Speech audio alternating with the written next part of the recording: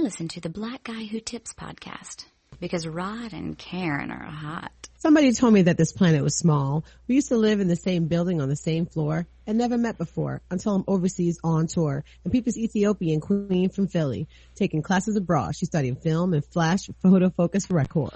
Hey, welcome to the Black Guy Who Tips podcast. The host Rod and Karen. That's right. We're in the house on a Monday. My days are discombobulated because we did balls deep today, me and Justin. You know, normally that's like a later in the week thing, Right. But it's almost turkey day, so we had to come with it early.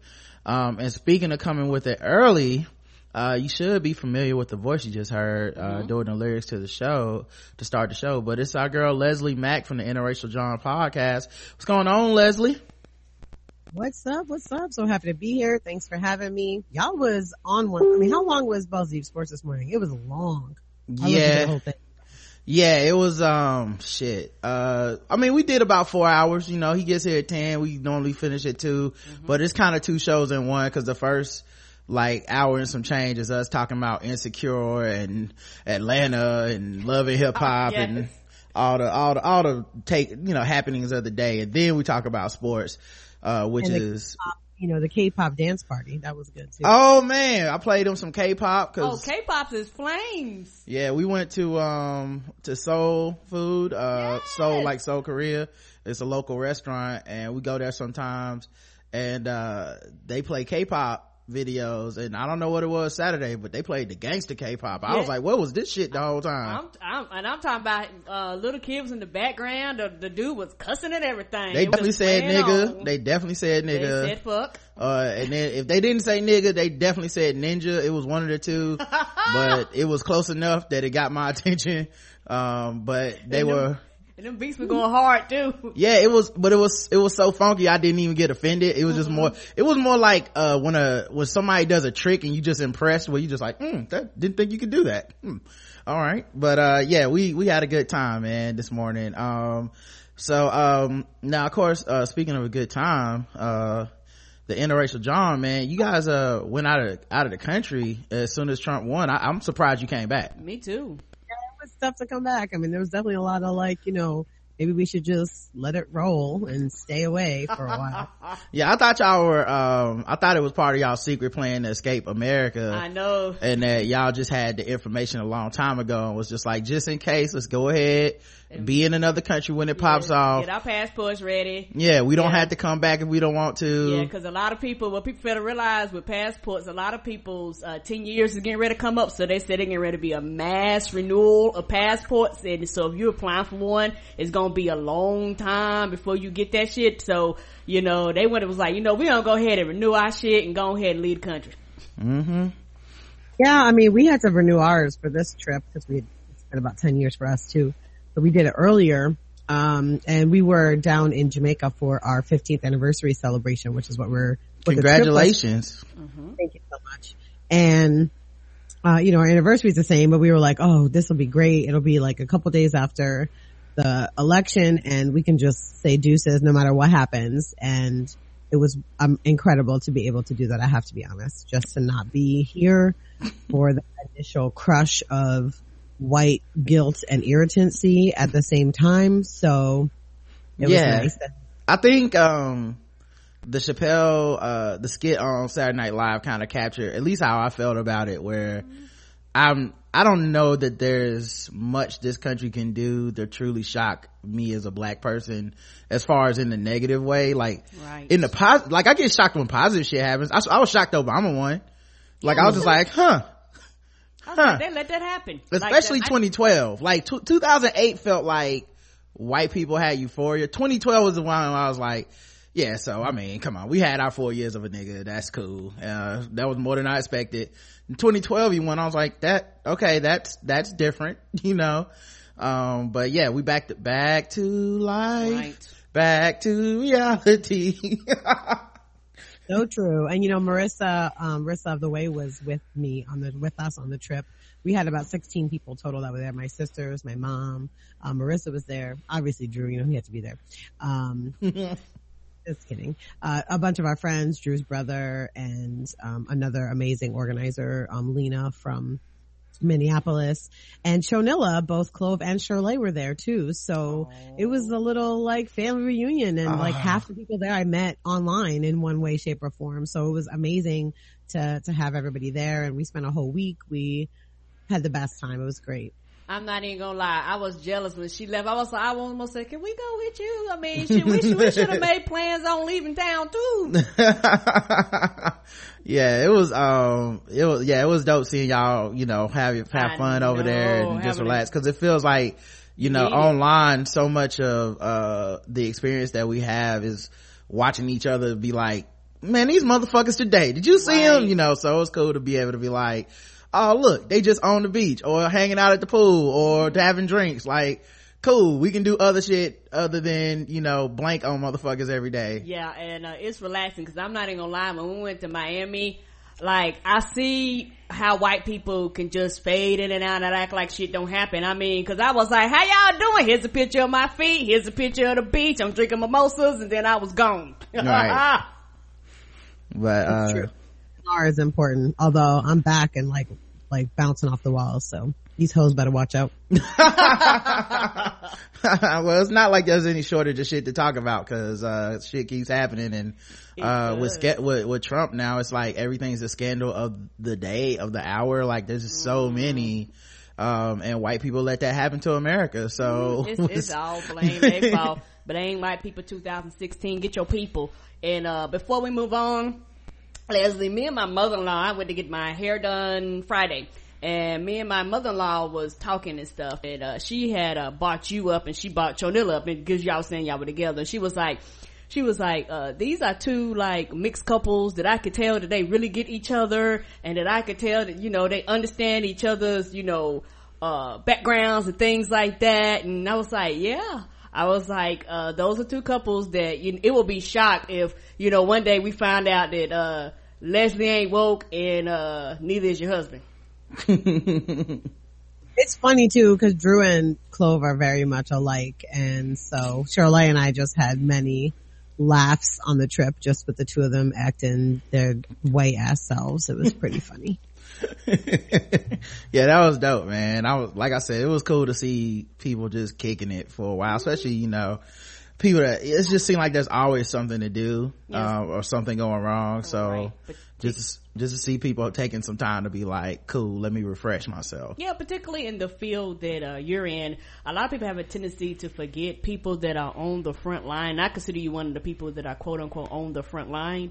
They need a break, and for some reason people act like you're supposed to just go until you drop dead. Like, you're not supposed to take a break, you're not supposed to take a vacation, you're never supposed to be off, you're not even really supposed to watch TV or go anywhere. You're supposed to wake up, sleep, eat, shit, piss, everything. No, nobody can function like that. Nobody can. Well, it's supposed to be thankless, like that's the way people view it. Like, if you represent for blackness in any way, then you should be penniless and homeless, and no luxuries in life should ever come your way, and you should be just completely exhausted and drained until you used up, and that's it, like, and anything else is you're gonna get discredited. It's like, oh, you got a car so you don't walk everywhere? Okay, see, I knew you was fake. And it's so when you see that cycle over and over and over, it's frustrating or whatever. And I think also people feel guilty, like,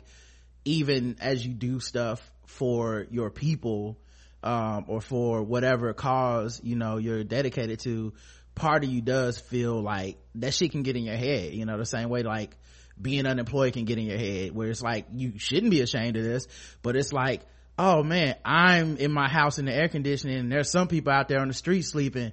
I'm a bad person, I'm a bad activist, I'm a bad whatever. And I think that shit all adds up. But like I said, go ahead. This trip is definitely a little bit like that. I mean, the place we stayed, we rented some private homes and everything. It was very opulent, the height of capitalism and all of that. I mean, Drew and I, it was a big occasion for us, so we were doing it a little bigger than we normally do because of all of those things, and so it was really enjoyable. But it was hard for all of us not to have consistent conversations about capitalism and how we felt about, taking part in the system in these moments, even though it was about joy for us, it never leaves you. So that's definitely there. Yeah, it's, so like I said, it was refreshing to us as well. But yeah, it's I'm glad you're back. Glad to be looking forward to some more podcasts coming out soon. I've been binging some of y'all's old stuff, just in the meantime. But it's cool to see you back, man. You ready to get into the swing of things? Do it. All right. First of all, this is the Blackout Tips podcast. You should have known that. I don't know what y'all been listening to all this time, but okay.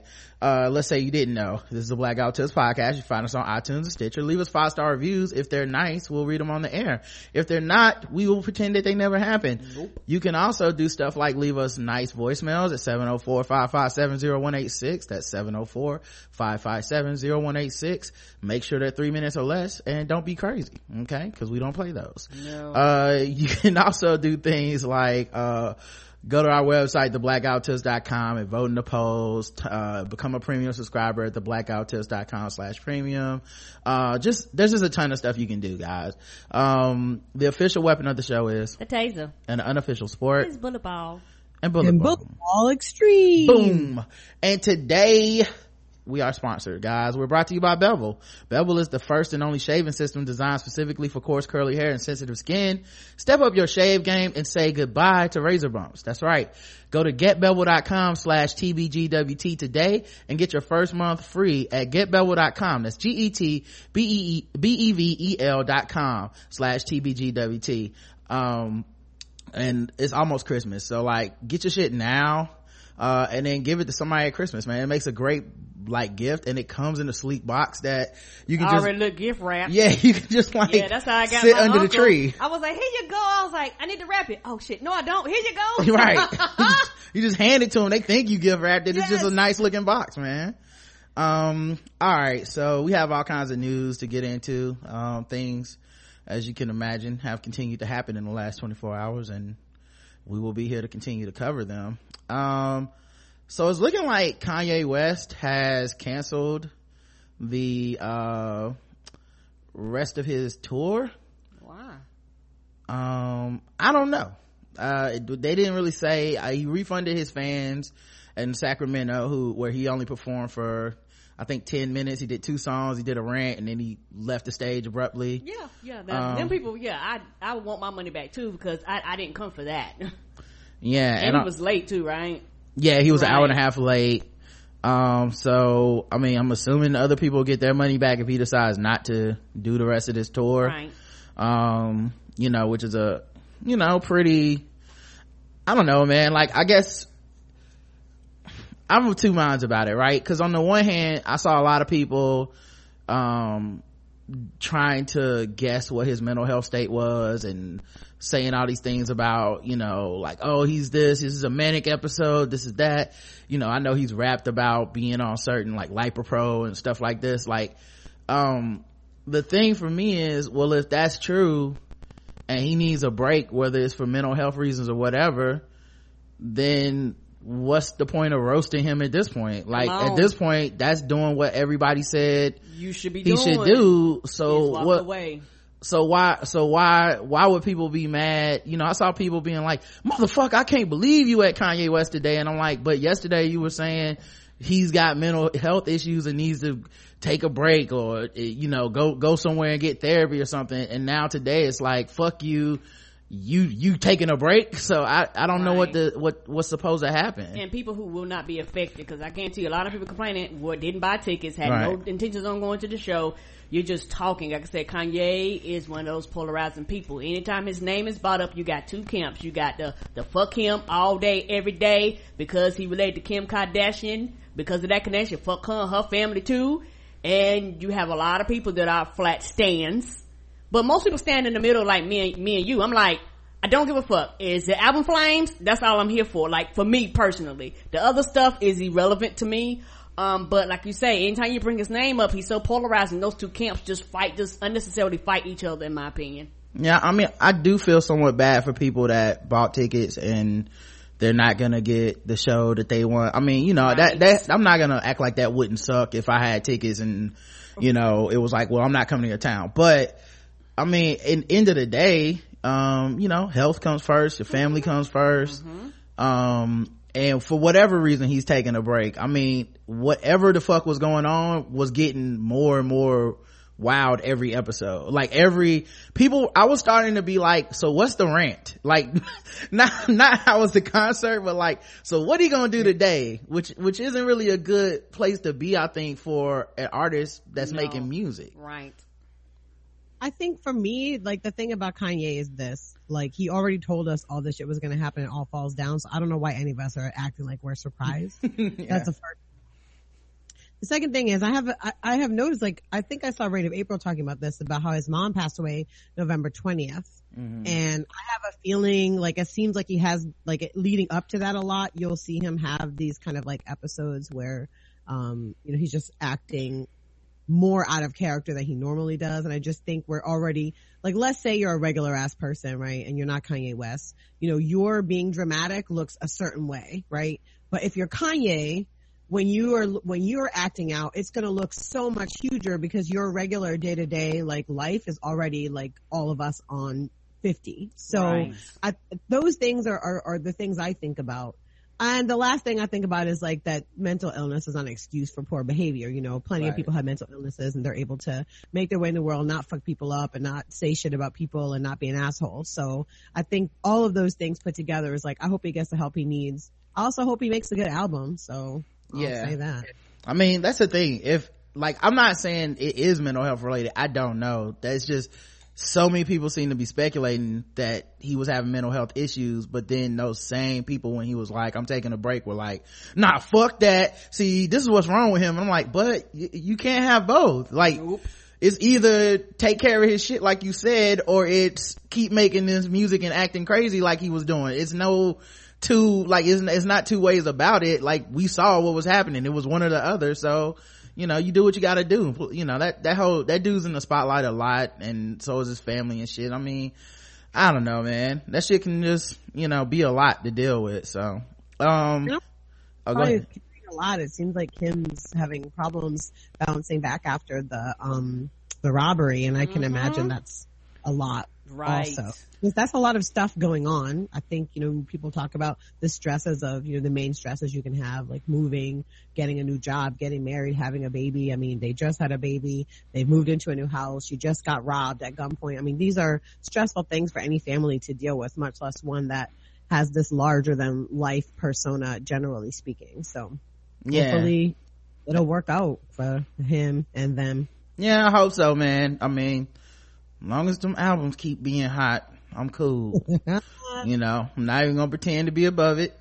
So if the album hot, I'm gonna be like, oh, he's a hot mess, but this shit banging, you heard that shit?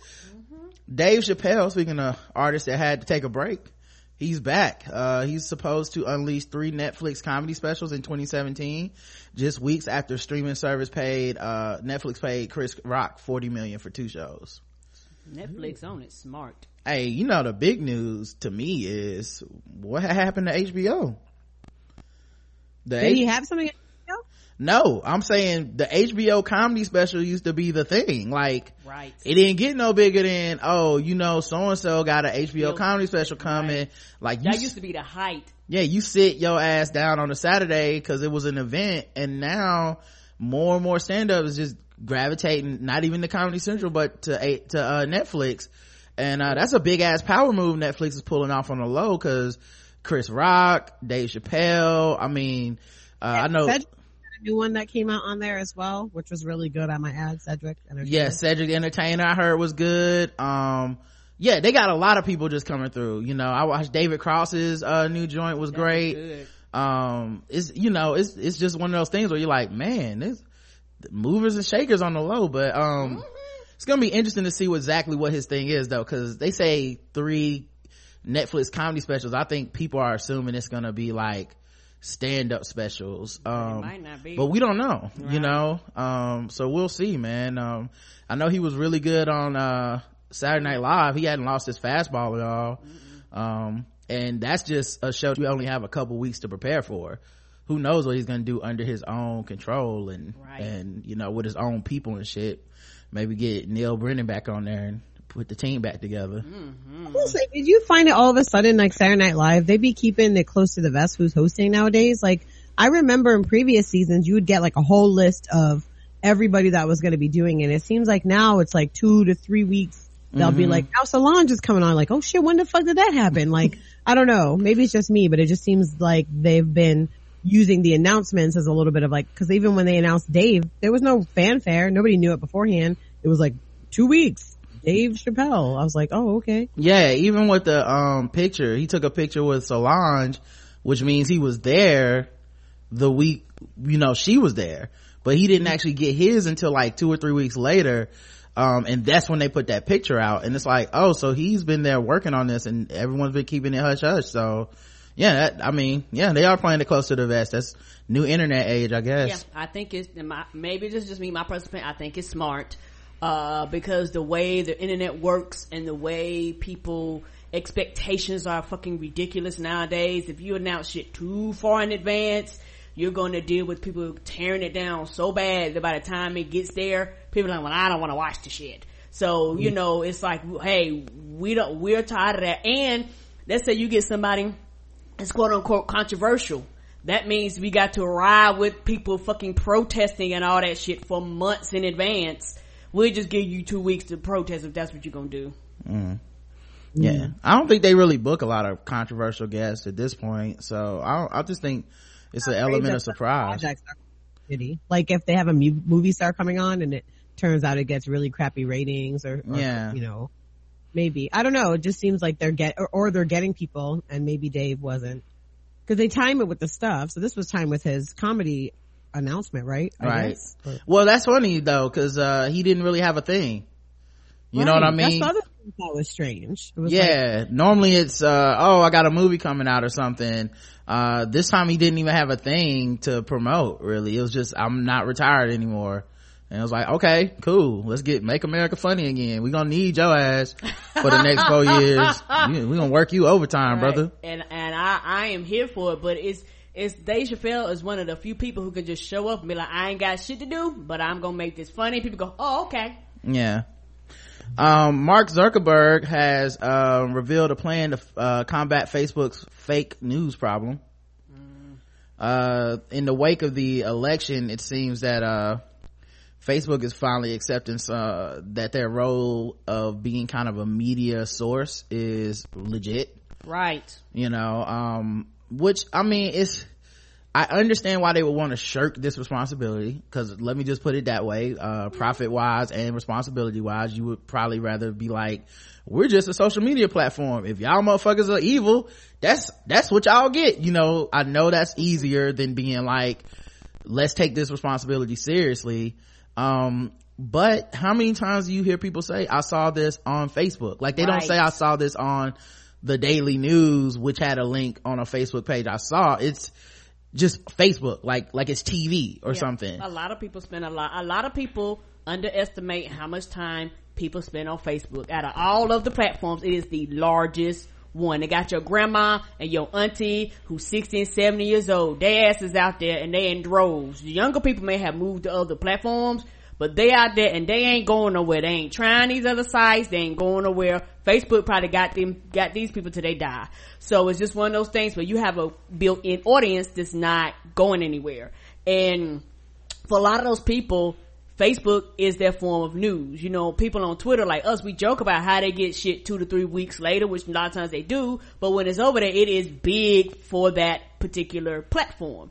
And you know, how many people have seen news articles post and people argue, people back and forth, people, you know, fall out and fight and all this stuff over post. So it's very important to me, like you said, they could just say fuck it, but also, I'm sorry, your platform has evolved from the college platform that it was initially supposed to be, a bunch of college kids, and you didn't think anything of it beyond that point. And I mean, as liberal as Zach and his wife seem to be, Mark and his wife seem to be, it probably did fuck them up that a lot of what they do is responsible for Trump winning. You know, at least, oh, go ahead. I'm sorry. I said low key Mark Zuckerberg voted for Trump. I'm gonna tell you that right now. Oh, you think he voted? Okay, yeah, maybe he did. I mean, I don't know his exact politics. I know he's straight up Black Lives Matter and all that shit, but who knows? He's also a very rich white person. But the thing, I don't white people anymore, they're all suspect. Yeah, so, I mean, anybody who had a pass before, their pass been revoked. So Zuckerberg, you don't know. Yeah, I mean, my thing is that I never had much trust in general in mass and whiteness. But if I've seen the actions of somebody and they seem straight, I'm just like, okay, so as much as we're like 53% of y'all did this and this one, it's like, okay, well, some of y'all voted cool, right. Yeah, I know y'all niggas, y'all just ain't got no power, right. But I think friend Drew at the door nowadays, to be perfectly honest. You checking Drew? Are you stopping, frisking Drew, like, hold up man, before you come in? Yes, I'm not sure. I gotta really make sure. Let me check for bugs. You might be the feds now, I don't know. Yeah, everybody. Yes. Yeah, I think I don't know, I think just I didn't feel because I wasn't shocked. I don't have the distrust, although I have been making a lot of jokes to white people I know about them voting for Trump. So but I just don't, it's like, yeah, it's gotta suck, because it's gotta be like how women view men, where it's just kind of like, of course you ain't shit, you know what I mean? Like that's how I was looking at people, like, I wasn't surprised. I knew this outcome. I went to bed not even knowing, because I knew it weeks ago. In fact, when Brexit happened, I told Drew, I said, oh, Trump's gonna win. I literally said to him, he's like, no. I'm like, no, for real. We've had this conversation, just mentioned we've been married 15 years, we've been together 18 years, and since we started dating, Drew would say shit to me like, what percentage of white people do you think are racist? And I would be like 99.2%. And he'd be like, no, he started off being like, no, most of us are cool. And then he was like, most of us are not cool. Most of us suck, but we're ignorant. And he was like, wait a minute, we're not ignorant, we're just fucking racist. And now, like, this was like the final nail for him, where he woke up in the morning like, I don't know what to do, all the white people are horrible. And I was like, welcome to my reality. And so it's been interesting watching that. And actually that was the thing I was happiest about being away from the country, that first wave of like ignorant ass white people trying to be like, I don't know how this happened. I don't know what to do. What, this isn't my country. Where the fuck have you been? Yes, it is. Yeah. One, like, for real, it really is. None of this should shock any of you. And the fact that it is shocking to you is a downright insult to those of us that literally have been screaming about this shit for decades. Like, for real. So, yeah. Well, also the thing that's funny is, it was harder for me to imagine black people being shocked, because if you talk about race or anything, you get so much pushback from all kinds of regular white people, like not even some old like it's the alt-right and it's this and it's that. Sometimes it's just like a buddy you had from work and you're like, whoa, that's really racist of him to say that. So I don't know, I found it less shocking or whatever, but I mean the people that have put in the work that are white people, hopefully they just continue to put in whatever work they have, and because obviously I'd rather them do that shit than not, and it really shouldn't be our job. But it's not my job, right? Zuckerberg's one of those people that has, I think, put his foot in the shit. He put his foot in the shit, but he hasn't really like put both feet in the shit, right. Like he's picked some things like, I want to get rid of disease and shit that everyone should all agree on, like, yeah, it would be cool if we didn't have disease. But I think the Black Lives Matter thing was a big thing, to tell his employees and be like, hey, do not fucking deface this wall or any with your bullshit.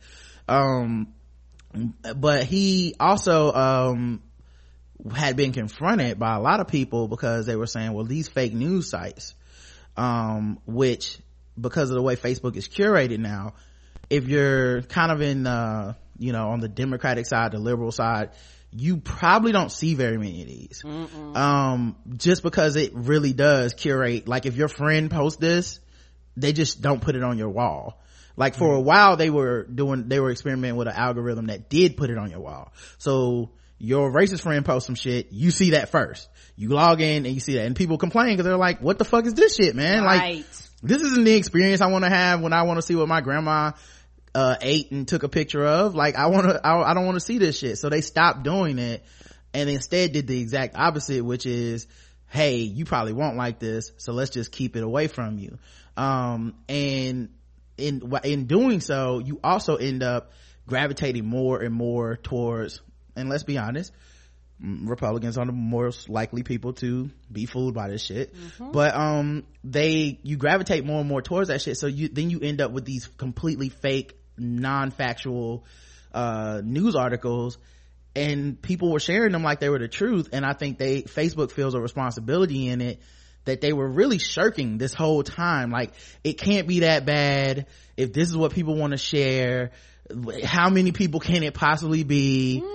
It was millions, dog. Right. When they started curating, I remember there was a last year or maybe this year, they started curating some of these articles, being like, hey, we're going to take down these articles. And they got a pushback from conservatives saying, you guys are picking sides and like stifling my First Amendment rights on your platform, you know? A free fucking platform. This is their shit. They can do what they want to. You don't have to be here. To be stupid. What is that? Like, we want to be as dumb as possible, so please stop trying to make us not dumb. Right. It's so insane to think of that being something that you argue for. Yeah. So and I think also at the head of these companies, as long as it's like white dudes, right, the idea of taking hate speech and taking fake news and all this shit off of their site is gonna always bother them, because they're gonna feel like they're losing something rather than creating a space where people can kind of flourish. They're gonna feel like, well, now people are losing the right to say fuck these niggers, you know. That's how they view that. Like, they don't view it as, well, now this space is cool for everyone. Instead but these people are losing things. And I mean, if we're gonna let black people say these crackers is tripping, why shouldn't we let these other people say racist things to them? And that's kind of where you end up, because their sense of fairness is all skewed and all fucked up, because, you know, for the most part, these are rich white dudes, rich straight white dudes who are even having these platforms. At any rate, he put a post on Facebook. He said, historically, we have relied on our community to help us understand what is fake and what is not.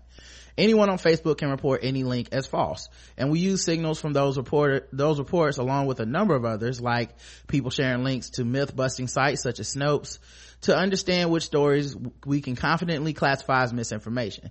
Similar to clickbait, spam, and scams, we penalize this content in the news feed so it's much less likely to spread. What's interesting about that is I've seen this happen to things that aren't spam, but they're just black. Right. Like the Root, Aisha had a piece that was it was just something like, don't let your president get your ass whooped. Like, it was like it was like two all white people, don't let your president get your ass whooped, and it was like a whole piece, right? They were blocking it. They wouldn't let her post it. Like, it was blocking the Root, that specific article. It was deleting it. You would make the post, it would delete it. People were reporting it as like violating the rules and shit, because there are very fragile white people that hear that shit and go, this is the same as the KKK threatening violence, you know. So they have all these triggers in there, so like, it doesn't matter whether the report is good or not good. Once a certain number of them come in, it goes on lockdown without any actual assessment at all. So what they're able to do is like swarm people and get them banned, which I mean, I'm not kidding you. Like, so many black women and black men on Facebook that I know, they have alternate accounts, because they know that, you know, in a week or so they're going to put up a post that white people aren't going to like, and they're going to get banned for 24 hours, for 48 hours, for whatever. So yeah, it's essentially become, if enough people don't like it, that's the trigger, right? As opposed to, this site posted something false, or this site posted something racist. It's simply enough people didn't like this thing and that's enough to get you out, so people can organize harassment of people now. Right. And my problem is that when it comes to Facebook, a lot of it's fucking laziness. It's the goddamn laziness. Instead of having somebody and paying people to actually comb, to actually read, use logic, use critical thinking skills, they'll say, well, we'll let the masses do it. The masses is fucking dumb. Okay. It's not just lazy though.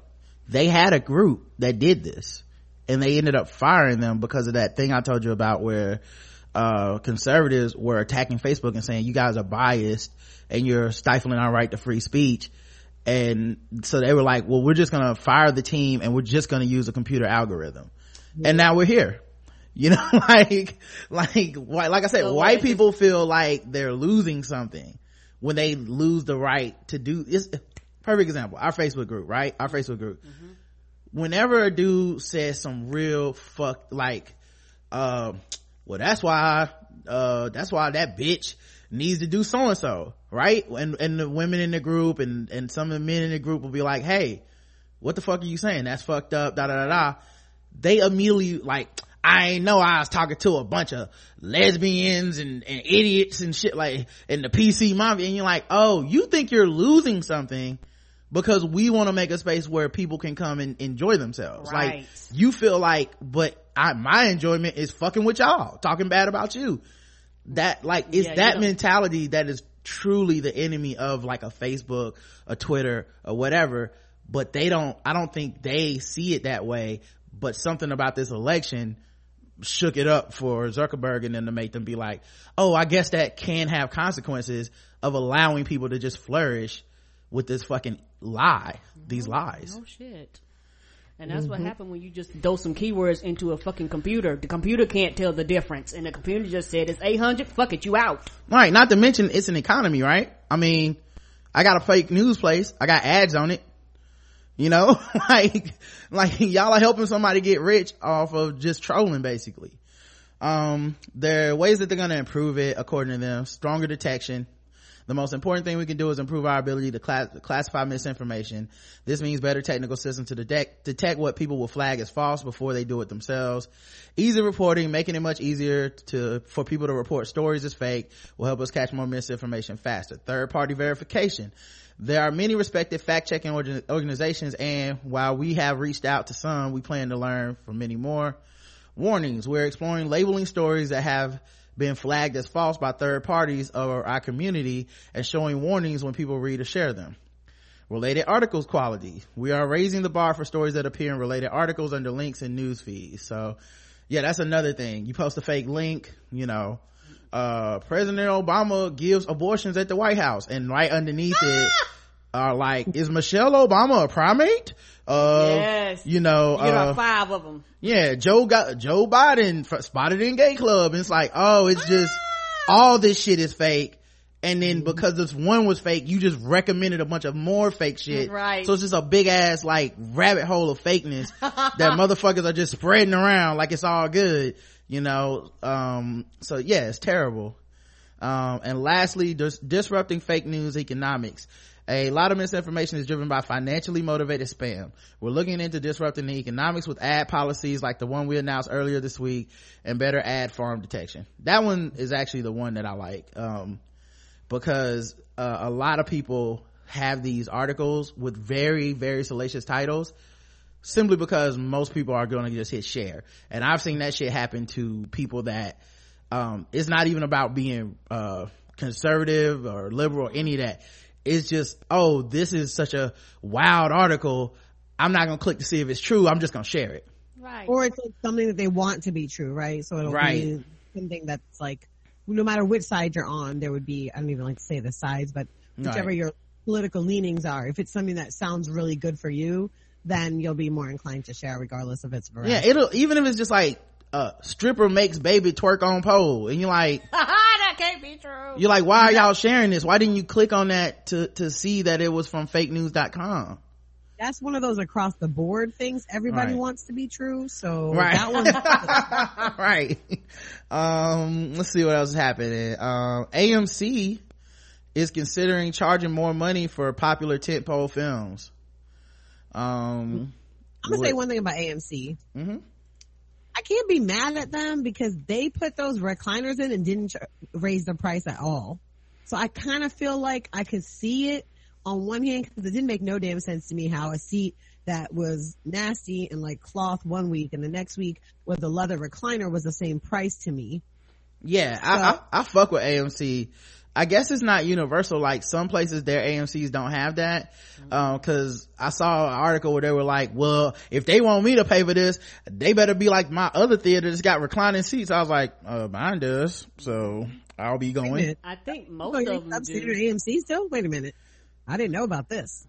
Yeah, I guess it's not every AMC yet. Yeah, cause I know they started like on the West Coast and kind of made their way to the East Coast where they were slowly remodeling them. I don't know if all of them are remodeled yet because you know a lot of fucking I'm AMCs. assuming not because the person who wrote this article said that they didn't want to spend more for a movie if because their AMC isn't like their other theater in their town that has recliner seats. Okay, so. but I'm gonna tell you one thing. I love AMC.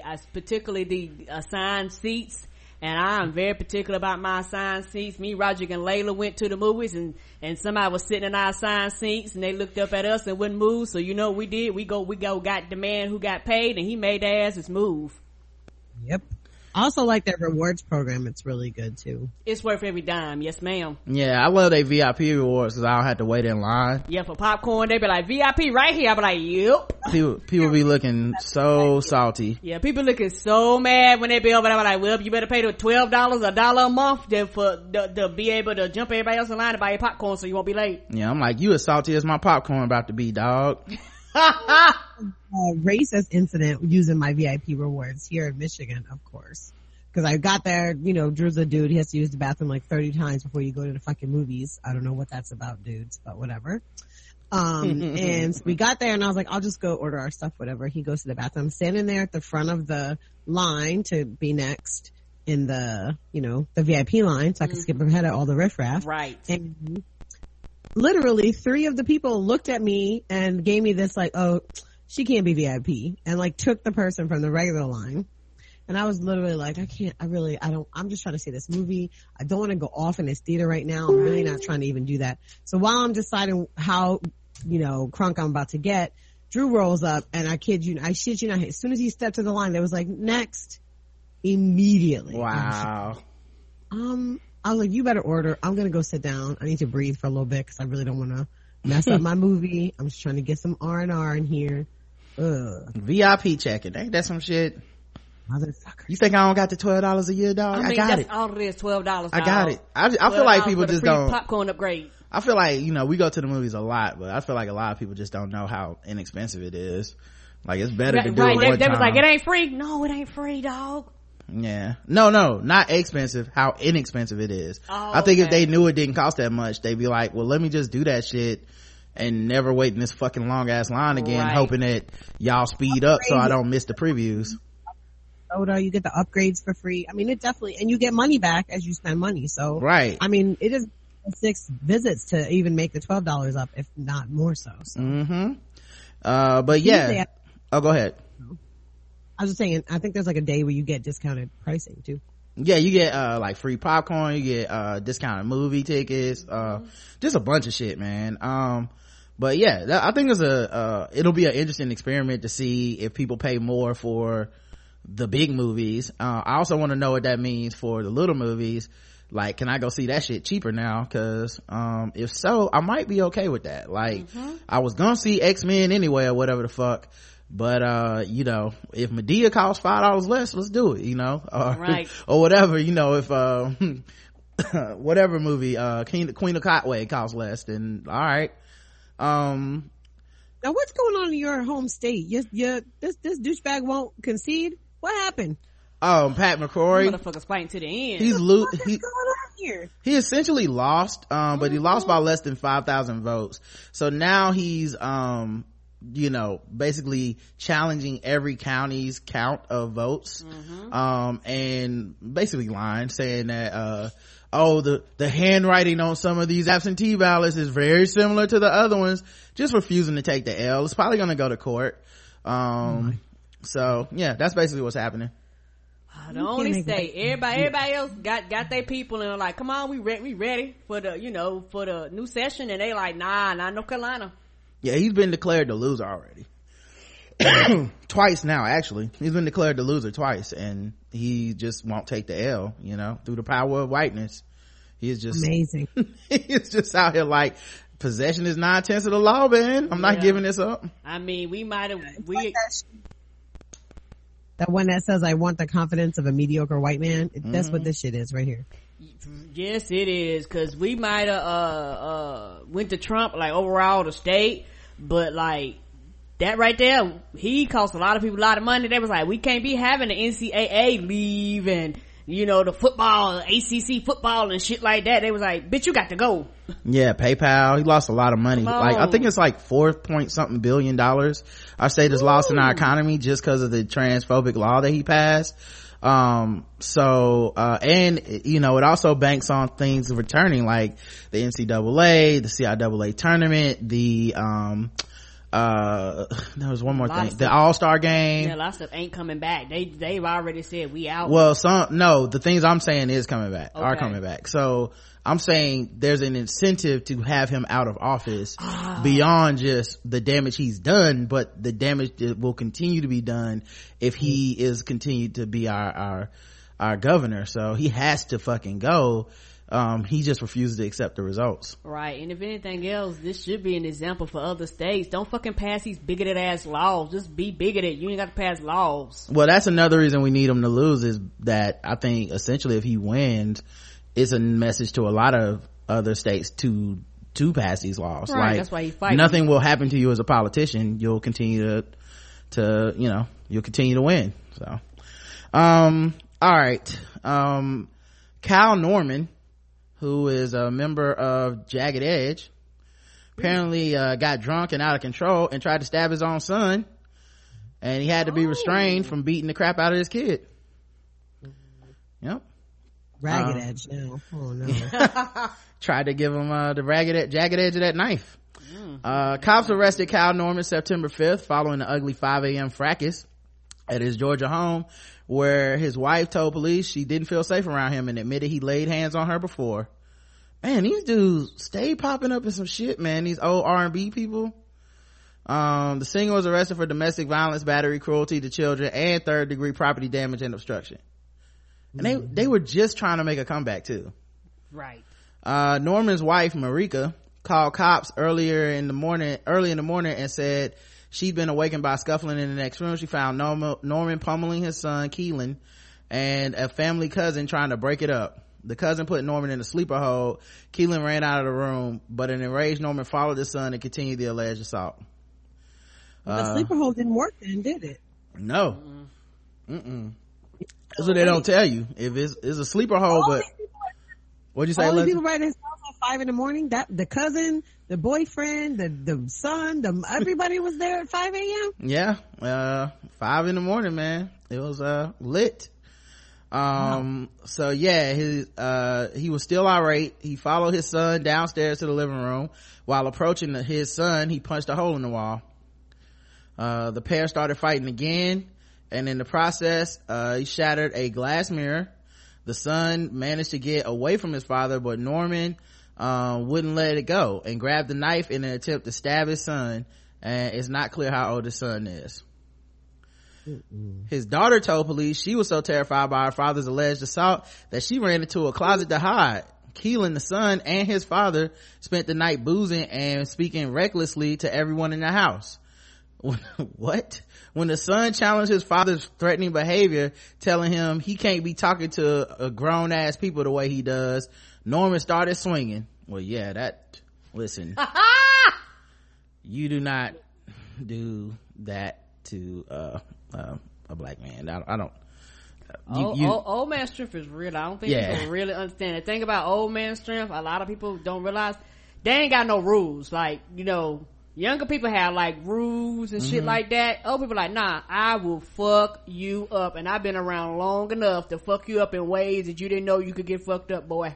Yeah. And I remember he was just on Steve Harvey about putting his hands on his wife. That dude. Mm-hmm. Okay, I know exactly what you're talking about now. Yeah. You know, Steve enabling ass Harvey was like, you know, well, I'm sure he won't do it again because he just said he won't in an audience full of people that were clapping.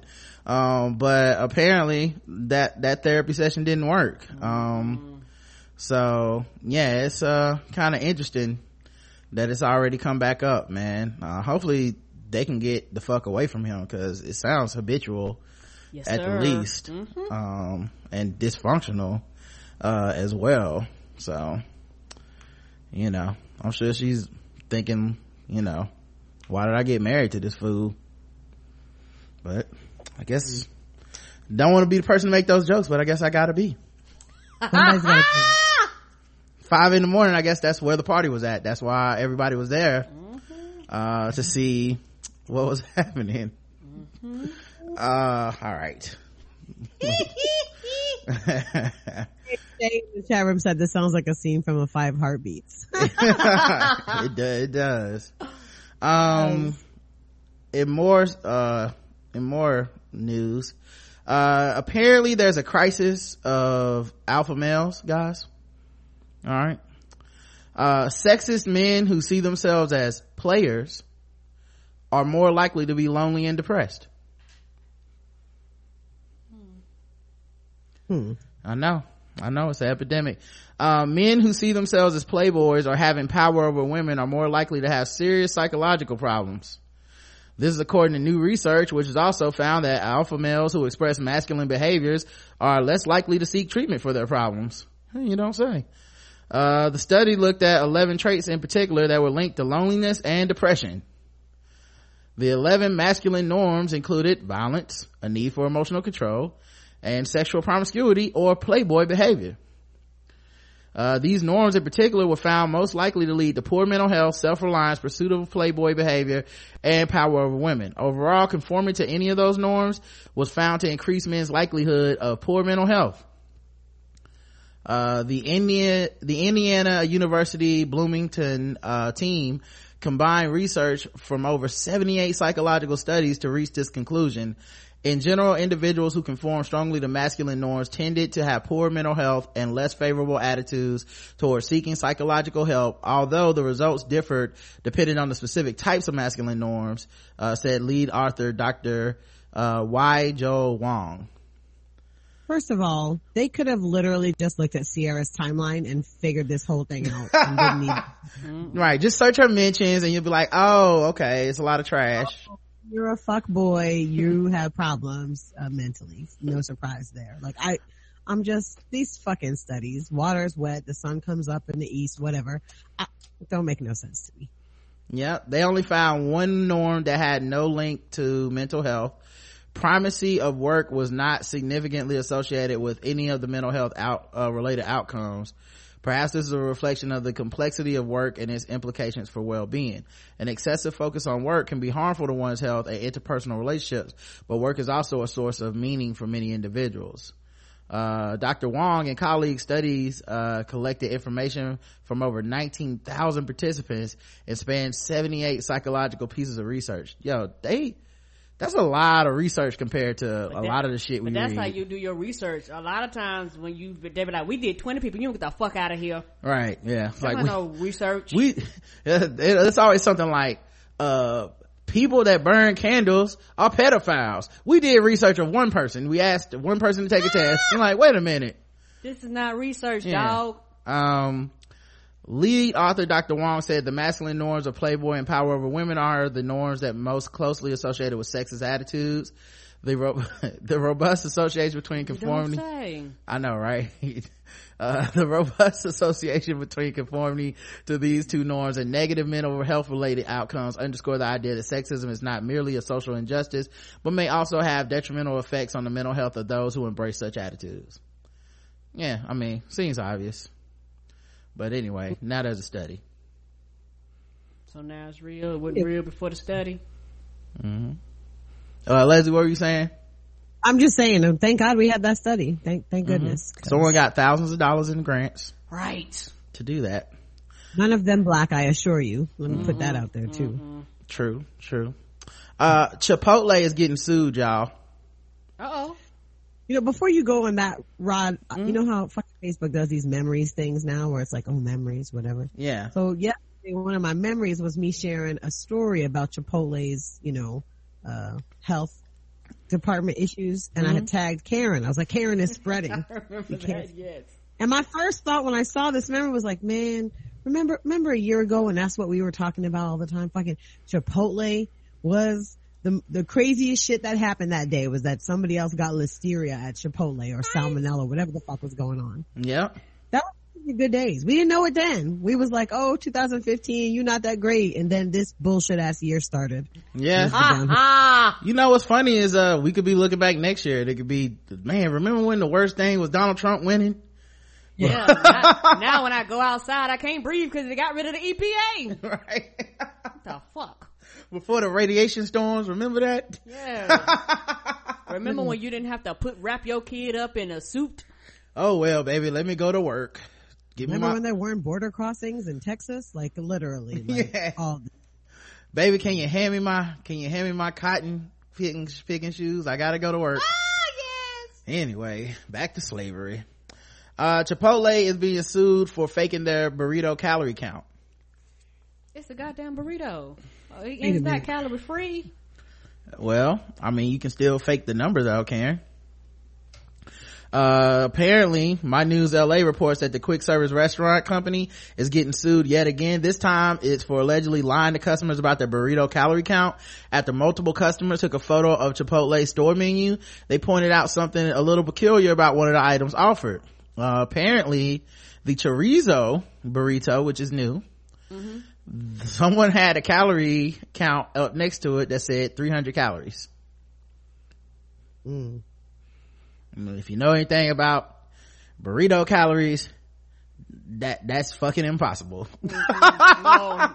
If you're getting a burrito, unless it's a tofu burrito, you eating over a few thousand calories. It doesn't matter if it's a tofu burrito. Like literally the wrap is 300 calories. There's no way the number adds up right. I mean, no, I'm not saying 300 calories, but you know, you're not gonna get as many calories, but it's a burrito. Like I said, the wrap is 4 or 5, then you got the cheese, the salsa, the meat, the lettuce, like everything is another few hundred calories. Yeah, you talking about a few thousand calories probably in one sitting.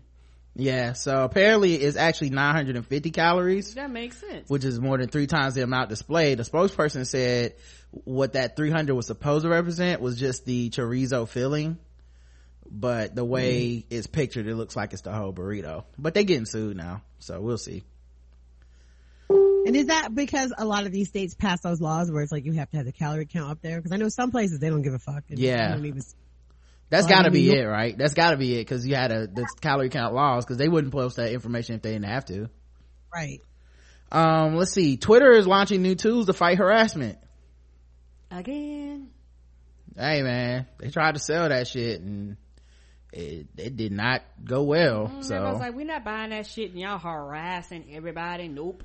Look, money will always make a motherfucker come around and that's clean all. Up shit. Yeah, it will. I mean I'm glad they are, but you know, they lost money and they was like, oh, we might need to clean up shit. Not the people that's been coming to us for years telling us to fix this, telling us to filter, talking about they being harassed. It took a few famous people and not it took a few high profile famous people, because people have been leaving, but it took a lot of high profile famous people that some people log in just to see these people post, and when they left it was like, okay, now you got billions of people that like don't got nobody to follow all of a sudden, because you know some people get on Twitter, you know, they follow celebrities, like this is their thing, and all of a sudden, you know, they're not interacting and they're gone, and they was like, people was like, hey, I'm not buying this to deal with these problems, I'm not cleaning it up. You know, when I buy something, I don't want to have to fix it. I want it to be already there. Yeah, I think it was the latter, not the former. I don't think it had anything to do with people quitting their platform. Okay. I think it was the money. I don't, cause that quitting the platform shit had been happening for years. It was, we tried to sell it and motherfuckers was like, we not paying that much for it. And then they had to go, oh, well maybe this harassment shit was a problem, because the people who were trying to buy it, they cited that they backed out specifically because people with a lot of followers talked about experiencing a lot of harassment, and so that's not really a steady it's not a commodity you can bank on, this came out, I remember saying, like, once again, we see supremacy not making any goddamn sense, right? Because we had people of color, women, consistently saying this was a problem for so long, with them being completely ignored. And now, here it is, monetarily biting them in the ass, because they didn't care about it then. Yeah, I remember saying, like, well, that's gonna fuck up the money if y'all don't take care of the harassment. And many people made the same fucking observation, like, but how the fuck are y'all gonna make money off of this? Like, you openly let people be harassed under some First Amendment right shit, and you don't clean it up, and you really don't think you have a problem. Many of their people that are like in charge don't know how their shit even works. Well, no, that I mean, that's not what I was gonna say though. But many of them that are in charge, they don't even have a lot of followers. No, so they don't even understand the experience of having a lot of followers. I don't expect most people to understand what it's like when you don't have a lot of followers, right? Most people won't have to worry about that because they're not going to have a lot. But the platform people should know, because you made the platform, so you should be in tune with, these are my power users, what is their experience like? Oh, it's a lot of negative shit. How do we fix that? And now they have to and it depends, because you know what, it somebody might buy, but to an extent it literally might be too late, because a lot of people, because once people walk away, you're gonna have to make a significant change to bring these people back. Yeah, I mean, like I said, I don't think it's about people walking away as much as it's about selling it. Like, right. I don't think they're like, we can't sell it if Leslie Jones quits. I don't think that's the problem. Advertisers are just looking at the bottom line of money. That's it. Like, there's no one user that brings all the money to Twitter, but it's collective. Cause here's the most insidious part. The harassers may be what Twitter is. That's why they were always afraid to get rid of them. That's a significant number of accounts, and it must be. Yeah. It must be, because they won't get rid of, they haven't gotten rid of them yet. And when you look at things like Reddit, Reddit basically makes a living off of the trolling and the kind of anonymity of these people, so there's that subculture of Twitter that might be the main culture of Twitter. Yeah, for sure, the main culture of Twitter. And then there's also them not wanting to get rid of how many fake accounts they're going to have to get rid of to do these kinds of purging, because so many of these accounts, you'll go, like, I know when I get trolled, when I get death threats and shit like that, it's always like some asshole with an eagle Avi and 4 followers. Like, literally, it's always like that. Like, they just created their profile, and this boosts their numbers. So when they say how many people have accounts, it's going to be a lot of numbers that are going to be pulled out of that number, and they use that to even just monetize their reach, not just in selling it, but also in advertising and lots of other metrics that they use those numbers for. So it's a big thing they're going to have to do. And that's exactly what I think they were banking on, was we can tell people we have over 600 million accounts or whatever the fuck. And now it's like, yeah, but how much of it is just spam and just harassers and people with 17 accounts so they can call somebody a bitch every morning? Like, what at what point do we cut that off? Because now I want to see your numbers when you kind of adjust for the drift, and now they're like, we can't sell this shit. We don't want to buy it anymore. Right. You probably lost a few million accounts. I guarantee you, let's say they had 10, by the time you dwindle down and shift and go through, there was how many real accounts. It was like, oh yeah, out of the 10 we probably got 5 to 6. They was like, well, goddamn. Well, there's a new feature that appears as a button in the reporting flow. Instead of saying something is abusive or harassing, it lets you mark tweets as hateful. Harvey said the new tool will improve how Twitter deals with reports from those who are not involved in the incident of harassment.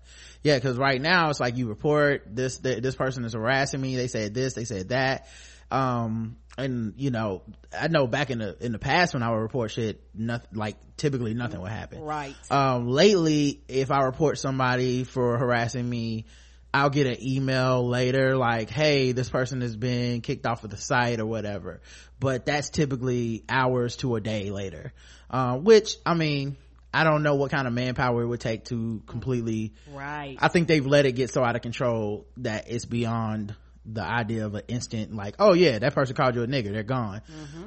But still, I mean, it's better than what the fuck they had, which was nothing, essentially.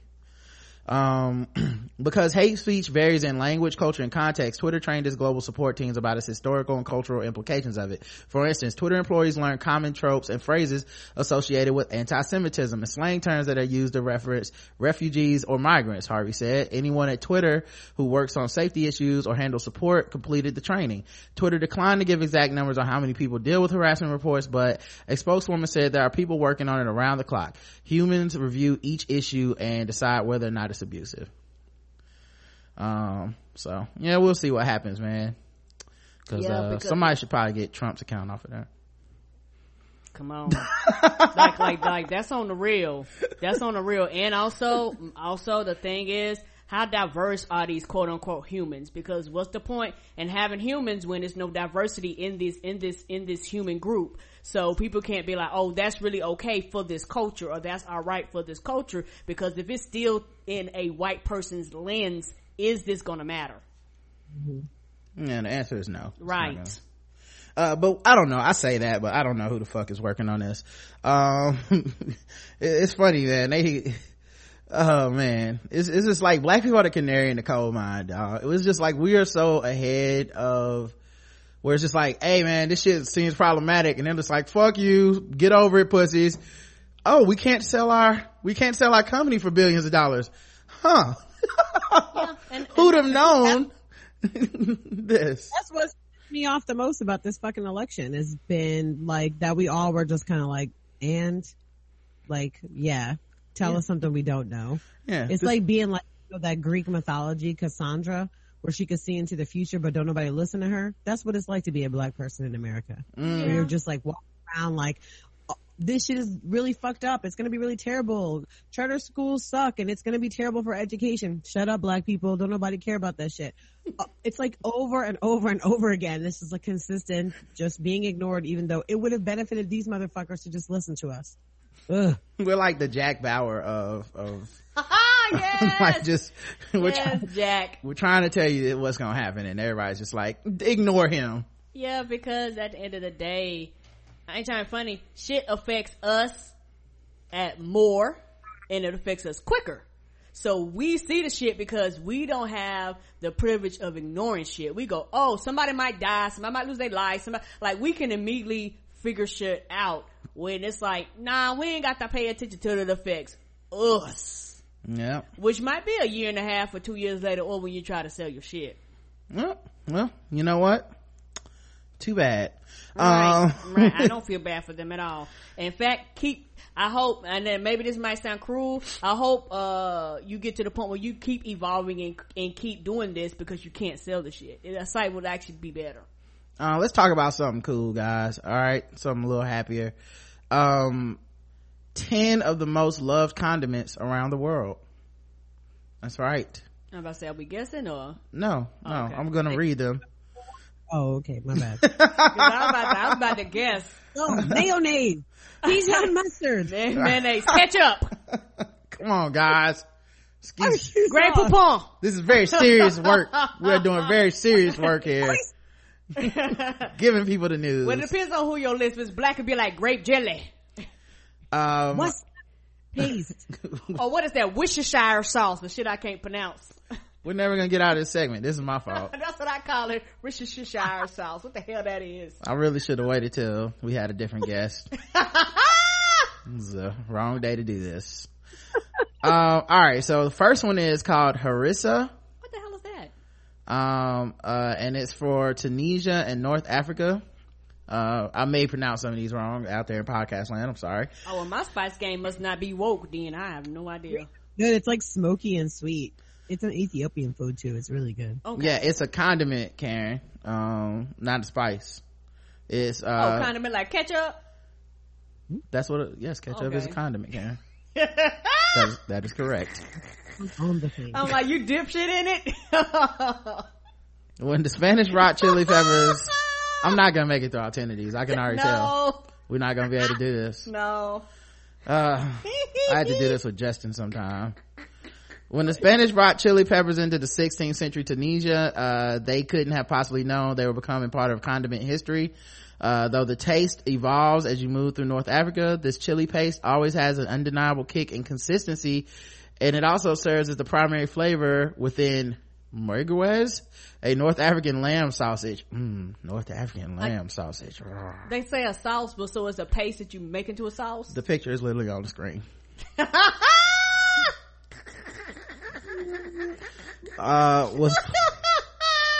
With flavor you want to take home to your mother, harissa is a staple of any meal. Japan, wasabi. Now, I I said wasabi. I win. There you go. If you said wasabi, you got it right. I know one thing about wasabi. You can smell everything. I hit some wasabi. I was like, shit, I can smell the pledge on this goddamn table. My nose just was like, breathe, bitch. I was like, okay. Dating back to the 10th century, the wasabi plant has spiced up Japanese cuisine. The plant requires cold, fresh water with a balance of minerals in order to thrive, making its production very rare. Wasabi, most of the wasabi you've had in America is not wasabi. Oh, it ain't. I don't know. And some of them look like flowers. They're either pink or green. Yeah, it's not. That. Oh, I think you're referring. Hold on, wait. You're referring to ginger. Oh, that looks like the flowers. Oh, Wasabi is the wasabi is the green paste, like what is pictured on the screen. Ah, okay. I just be eating. I don't know. At any rate, the popularity grew beyond Japan. Japan brought about many alternative condiments, which are primarily made of horseradish or green food dye. So that's mostly what people have had: horseradish with green food dye type wasabi substitutes. So we get imitation. Authentic wasabi spoils within 15 minutes of preparation, which led to the tradition of serving it beneath sushi in order to preserve its flavor. Wow. Oh, we got a time frame. They were like, shit, get this out. You better eat quick. Mayonnaise. Yeah. Racist. in the United States. Cannot believe we didn't get Texas Pete. This is racist against black people. Y'all know ranch, you know. For many years. They got Hellmann's. They got mayo. Miracle Whip would have been the black one, I guess. I don't know. Yeah. Miracle Whip and Hellmann's. For many years, ketchup was the head honcho in the U.S. Over the past couple of years, however, Americans declared that mayo was the new sheriff in town, whether due to a surge in deviled egg popularity or homemade sandwiches. Mayonnaise spread throughout the country at an unusually high rate. Beginning in 2013. What?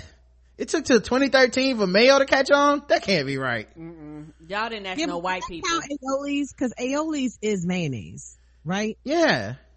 So I'm wondering, like, because aioli, they had that in Italy and shit like that forever, and in Spain too. So this don't make no sense. Yeah, it ain't catch on in 2013. I don't believe you. Mayonnaise been around for a long them goddamn jars every Sunday at the grocery store. I don't believe you. The eggy sauce has its roots in France or Spain, depending on who you ask, but no one can find more uses for it than a Yankee. Banana sauce. This is from the Philippines. Okay, I don't know what that is. When the United States began influencing the Philippines in the mid 20th century, ketchup caught on quickly throughout the nation. During World War II, a tomato ketchup was a rare sight. Since tomatoes were scarce across the islands, banana sauce, aka banana ketchup, was invented. Ooh, I bet you it's good. Right? I'm gonna get me some. Write this down. Is it spicy? They got this on Amazon. Banana sauce. Karen, I've never tried it. I don't know. Okay. I know I'm about to be ignorant, so it's made out of real bananas. It's made from bananas, instead of ketchup. Often dyed red to mimic the look of traditional ketchup, banana sauce sweetness easily sets it apart from tomato ketchup while still sharing many of its uses. I bet you it is good because bananas are already sweet. Go ahead. What'd you say, Leslie? I'm sorry, I didn't mean to cut you off. Really good on a burger. Right? With like some pineapple or something on the burger. Anyway, Vegemite. This is big in Australia. This shit is nasty, y'all. That sounds like a shot. Like a shot. Well, you can get a shot of Vegemite. Leslie said she's had it and said it's nasty. I believe you, baby. It sound like a vitamin. What you gonna take a vitamin to my vitamin or veggie shot? I was mad I ate it, I'll be honest. Well, I'm sorry, guys. Apparently the Brits initially had the stranglehold on this substance, so that makes sense. In a less salty spread called Marmite, In 1923, however, Cyril Callister recreated the recipe from scratch with more sodium and vitamin B. The sticky breakfast condiment made the brewer's yeast cemented itself as uniquely Australian when it became part of an army's ration during World War II. Army rations, ugh. In 2015, it must last forever then. In 2015, Aussie started using Vegemite to create alcohol, prompting calls for the government to limit its sale. For some, a law probably isn't necessary. You know what's interesting though? This is the one condiment they didn't show like in preparation form. It's just a jar. Probably might look disgusting. Because it's made of brewer's yeast. So the yeast that's left over from the beer, that's what they use. They take the extract from that and they add some nasty ass spices to it and shit. It's gross. Honestly, you guys, it's really, sorry to all the Aussies out there. Bottle. Looks like a pill bottle. Really. Serbia has ajvar. It's called Serbian salsa. It's served throughout the Balkan nations as a relish or a side dish. Though like the nations it's made in, ajvar name changes every so often. The red pepper paste is always dependable. Spread on a hot meat dish or as a cold appetizer. Ajvar will prove to your taste buds that it can wear many hats. We'll have to see. Ajvar. Chutney, India. I heard of that. For thousands of years, chutney has been an irreplaceable relish that sweetens or spices, depends on how it's made. Ancient holy men, Brahmins, discovered the preservative powers of spices and began to mix them with various fruits and vegetables. The British would eventually carry sweet chutneys to the UK. Yeah, I think I had only had sweet chutneys until I started eating Indian food. Is it thick? The sweet chutney, they're thick and sweet. I don't like them. They were nasty. But the Indian ones, they're not all thick. Some of them are like kind of thin and shit. It's good. You've had it before. If you went to that buffet with me, you've had it. You put it on your naan bread before. I know. Okay. They serve it with tandoori a lot too. Yeah, like we have this Indian buffet and they got like all the chutneys at the end and you just put them joints on your food. Okay. I didn't realize that was chutney. So of course white people ruined it and made it sweet. As well as African and Caribbean territories where Indian chutneys remain complex in taste and texture. Hoisin sauce, China. So wait, back just a little bit about chutney. There's a thing called chutney bacchanal, which is like a type of like Caribbean dance music, which is pretty funny. And there's a lot of Indian influence there. Also, I said hoisin. That's 2 for me. Boom. Knocking it out the park, Leslie. That's good info. Yeah, it is good info. Pho, I believe. Remember, we say it wrong because we're just ignorant Americans. Pho, be mad. Okay, there you go. Do not write up here. Not to be confused with Vietnamese sriracha, hoisin sauce lends those definitely do not taste the same. Who would put those on the same thing? Anyway, hoisin sauce lends a tangy glaze to any dish, especially essentially a Chinese, specifically Cantonese barbecue sauce. This condiment lies at the intersection of brown sauce and hot sauce. In fact, Peking ducks would feel underdressed without their healthy coat of hoisin sauce. Salsa, that's from Mexico. I know this one, and salsa varies. I've had some fresh salsa that's good, and then I had some fresh salsa that's bad. I'm like, what the fuck did you put in the salsa? Leslie, what did you say? That salsa looks terrible in that picture. Now, like salsa that looks like that a lot of times, it don't be good. Yeah, it's that very dry, but maybe it's the authentic joint. But I don't like it. Together, I don't know. Maybe that's how it's supposed to be. I don't know. Don't be seasoned enough. It be dry. It be crushed cilantro. You be like, no, I don't want none of this. I reject this. All right. So as early as 3000 BC, the Aztecs mixed chilies with tomatillos. Over the millennia that followed, the recipes got only slightly more complicated, and the conquistadors eventually named this mixture salsa, the precursor to many modern hot sauces in America. Salsa's versatility in heat and consistency has given it a wide appeal. The United picture de gallo to me. Doesn't even that look one like does look like pico. Yeah. Although I have seen salsas that way. Like I've been in restaurants where they're like, you want some salsa? And I'm like, sure. Then they bring that out. I'm like, this must be authentic. I'm an ignorant American. I don't know. They be like, you want this on your burrito? I'd be like, no. Brown sauce. What the hell is this? A1? The United Kingdom and Ireland. The popular brand may be HP, but brown sauce by any other name would be as delicious to serve with some fish and chips. Brown sauce can be sweet or tart, but mostly resembles American steak sauces, with a variety uses in many savory dishes. It's no wonder you'll likely find a bottle in any British home. And I think that's it. So we did it. We made it, guys. I'm actually shocked we were able to get that done. I'm surprised too. And I the salsa, that's salsa and the hoisin sauce, that was it for me. That you knew? Yeah. You didn't know mayonnaise? I mean mayo and wasabi. Okay. And hoisin. Yeah, and hoisin. That was about it. All right. Was that 4 out of 10? The harissa looked good, and that banana sauce looked. Now the banana sauce, yeah, I tried that. Those both seem interesting choices. And didn't see any ranch, so no ranch, no blue cheese, buffalo sauce for wings. I mean, I feel like America kind of we let everybody down. Yeah, this was an American base, so yeah. All right, let's see what else we have to talk about. I'm surprised Cholula would know now. Cholula, yeah. Or, I mean, sriracha. Yeah. I mean, they had to pick one spice. They picked one condiment for every place. So okay. If they had wasabi, they weren't gonna have sriracha, probably. I guess. I don't know.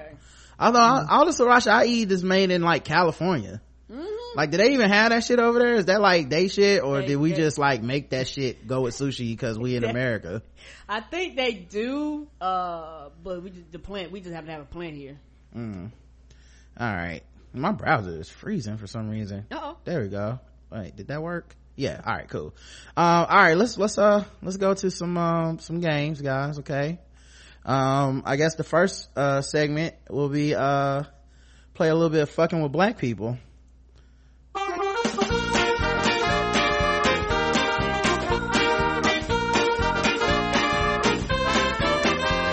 Just fucking with those black people. We're just fucking with those blacks. We're just fucking with black people. That's right, guys. It's time to play the game that we all hate to play. It's fucking with black people. The game where we go all around the globe and we find different articles that make us feel fucked with as black people, and we assign point scores from 0 to 100 in intervals of 25. Today's contestants, everybody. Let's see who's fucking with us today. Alt-right groups, an alt-right group, which basically means white supremacist group, plans on unleashing racist fake black person accounts after being banned from Twitter. That makes sense. A lot of them already do that. But I'm a black person. Bitch, you ain't. I'm reading your language. Don't know black people talk like that. Apparently the site is the Daily Stormer, which has been making more and more news lately. Apparently they're gonna fight back with more racism. The Daily Stormer is an alt-right website that regularly features racist and anti-Semitic content, claims that it nearly has 1,000 fake black person Twitter accounts that it plans to use in an upcoming real life as opposed to online harassment campaign. Twitter has always faced criticism for allowing virulently racist and sexist content to be distributed on this platform. The company recently unveiled more of anti-trolling tools and shut down many accounts of prominent white supremacists. In response to Daily Stormer released a blog post this week saying that it plans to coordinate a harassment campaign that targets people in the real world. The trolling call to action begins as follows. We will introduce new ways of trolling, including in real life trolling, snail mailing trolling, telephone trolling, hoaxes, shoe company endorsements, etc. And look, shoe company endorsements? What's happening here? What? I don't know. Rod, you've been endorsed by New Balance. No! No, alt-right, you got me. Yeah. Oh, not the Daily Stormer. Jordache shoes. I would never. You don't get them David Duke's 10s. Right. And look, we're not done with Twitter. We got a big campaign coming up. I like how they never take down like Twitter. Like they like, oh man, in a way, man, it's like the racists that we get to deal with are just such pussies compared to the ones we grew up scared of, you know? Like, if you would have told me in 2016 this is the new racism was we're gonna snail mail you and shit, I'd be like, what? We're gonna snail mail you to death. That was all they had left. All right. You know, I feel like the KKK of the 60s is looking at the new KK like, man, y'all ain't real. Y'all trash. Y'all ain't turning one of holes. What's happening here? How many people y'all hang today? I mean, it was a busy day. I did manage to get blocked several times by black feminists on Twitter. So, I mean, that happened. I've accomplished something. It was a pretty busy day for me. What did y'all do today? We just strung up several innocent black people for walking down the street, and we bombed the church. Oh. Huh. I might need to step my game up. Well, I did get banned from Facebook. So it's kind of like we both did something. Yeah, we did. Yeah. Anyway, I feel like we're all gonna know the accounts because it's gonna just be like, you know, Angry Black Man 3 and cause you know they don't know how they ain't gonna name themselves nothing cool, right? Jamal and and they gonna be like, what up, Holmes? You be like, come right, on, who talks like this, dog? Man, I hate the honkies myself, you know. These crackers are the worst, right? Yeah. What it is, home slice. Oh no, they're gonna be like, what they say, put them hands on you. No, right. You're not even using the phrase correctly. 0 to 100 though, Karen. 100. Karen's going with 100. What about you, Leslie? definitely 100. All right, I'm gonna go with 100 myself, just to even it on out, because it's sad that they already knew this was gonna happen and had the black accounts ready to go. It's gonna be hard to tell them apart from Sage Steele and Jason Whitlock, but we'll do our best. I wonder what their pick's gonna be. Generic black Photoshop dudes. They're gonna go and try to find the most clean cut dude they can find. Probably. Nah, or either they go find the roughest pictures they can find. They just gonna Google nigger and whatever come up. Yeah, put that picture in there. It's not it's gonna be somebody's with the shot you do when you get arrested. Mugshot. They're so they don't know anything about black culture, so I feel like they could easily pick like a famous person, so they'll be walking around, one of them will have Angela Bassett's picture as their right. Like, you do know that's Kanye West, right? I mean, I know you're not him. No, it's me, Jamel. No, you're not Jamel. All right, let me start session 2 and invite everybody back on screen. Give me 1 second, everyone. I'll be right back. All right.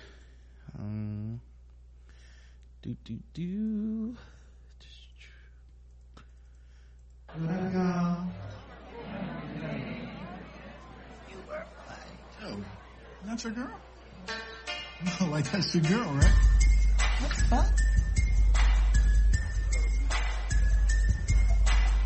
Love rookie.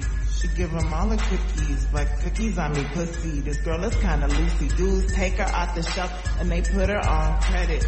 30 days later, they return it and regret it. Almost like a dish rag, dumped with a hashtag. I blame it on the pussy.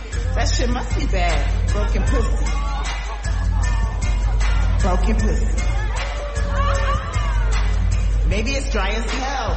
Maybe it really smells broken pussy. Oh my god, something about me. Maybe it's really rough. Maybe it's had enough broken pussy. Nobody wants you cause you got a broken pussy. Nobody wants you cause you got a broken pussy. Broken pussy. All right. Let's go to the next story. What else are white people doing to us? Here's one. Steve Harvey. What happened? He's being accused by an ex-employee of saying racist things. Like spit on white people. What? I don't believe this. Like a lot of successful people, Steve Harvey has had his share of haters. Oops, excuse me, we meant the funny man has his share of haters. And the latest one to come to light is trying to get $5 million out of him via a lawsuit for some allegedly racist comments that he made on tape. If TMZ didn't break this, I don't believe you. Radar Online. Hey, but I just thought, what if it's just Keenan? It's just Keenan as Steve Harvey saying racist shit. That's the perfect way to blackmail him. How can you if it's not him? Most of us think Keenan and him are the same at this point. Right. Oh, that would be so good. According to Radar Online, one of Harvey's former employees, Joseph Cooper, says he has videotape footage of the talk show host going off on a racist tirade about white people, allegedly spewing comments like spit on white people and go assault old white women. I'm here for it. Hold on, what happened to Leslie? I thought I heard her and then not. I'm here, but it echo. Oh, you hear the echo from us? Now it's not there anymore. Okay. All right, well, go ahead. What were you saying though? I was just saying I'm here for all that. Sure. Okay. Do it. All right. Harvey, of course, doesn't waste time dealing with, here for which part? The lawsuit or his comments about spitting on the white people? I'm all for all the comments he made. If he said them, this might be the one way to get me back on your good graces, Steve Harvey. Yo, if we find out on the low Steve Harvey is mad racist against white people, I will be shocked. It undoes so much that he's responsible for. Because on the one hand, you can never undo the damage he's done to the black community with his books. And the Suits. But and his movie. Yeah, and his movie and the Suits. Yes, you both are correct. But he has done a couple like talking to white people. He's like told white people like, well look, if they say you racist, you tell them this, you know. So it would undo some of that because it's like, oh okay, you were just trying to get paid. You still a piece of shit, but I respect the hustle. It's gonna be hard to believe because you know he liked that money. Mm-hmm. Well, apparently he was let's see, so he doesn't waste much time dealing with folks who are trying to get the best of him. Just ask his ex-wife Mary Harvey. In any event, the man with 10 jobs quickly responded to Cooper's claims with a lawsuit of his own against Cooper. Harvey's docs claim Cooper is trying to extort him by selling old videos of his comedy routines that date more than 20 years back. So maybe he was practicing his stand-up and he recorded that, and now he's like, look, I have audio of Steve Harvey saying racist stuff about white people. Anyways, white people are too damn sensitive anyway. So what? He said some shit about you and right. Go sit. Mind your business. Mr. Cooper has initiated a campaign to essentially extort me and embarrass me as I started to build my entertainment career, TV radio show host said in court documents. It's also being reported that Joseph has been trying to auction off the tapes to Harvey's employers whenever he is hired to inform them of potentially embarrassing material or no tapes, attempts to have them influence Harvey to pay for the tapes. So he's going to like Family Feud and being like, I got tapes of him saying racist stuff. Oh, Family Feud, like he the best thing ever. Our ratings is the highest it's ever been. Come on down, Steve. Yeah, the guy called Steve Harvey the worst person that's ever been on television. So it might be personal. It might be, but I'm you know, feel how you feel. I love him on Family Feud. Harvey admitted that the tapes contain material that's a lot edgier than his family oriented jokes he now uses, and so he can't evolve. Yeah, I mean, yeah, he can, of course. He said, I didn't have to concern myself with branding or imaging or anything. You could just say, I thought I was funnier. But the question is, will his fans be laughing when they hear him call the white people honkies? I don't know. You mean his old black fan base that still listen to radio? Them people?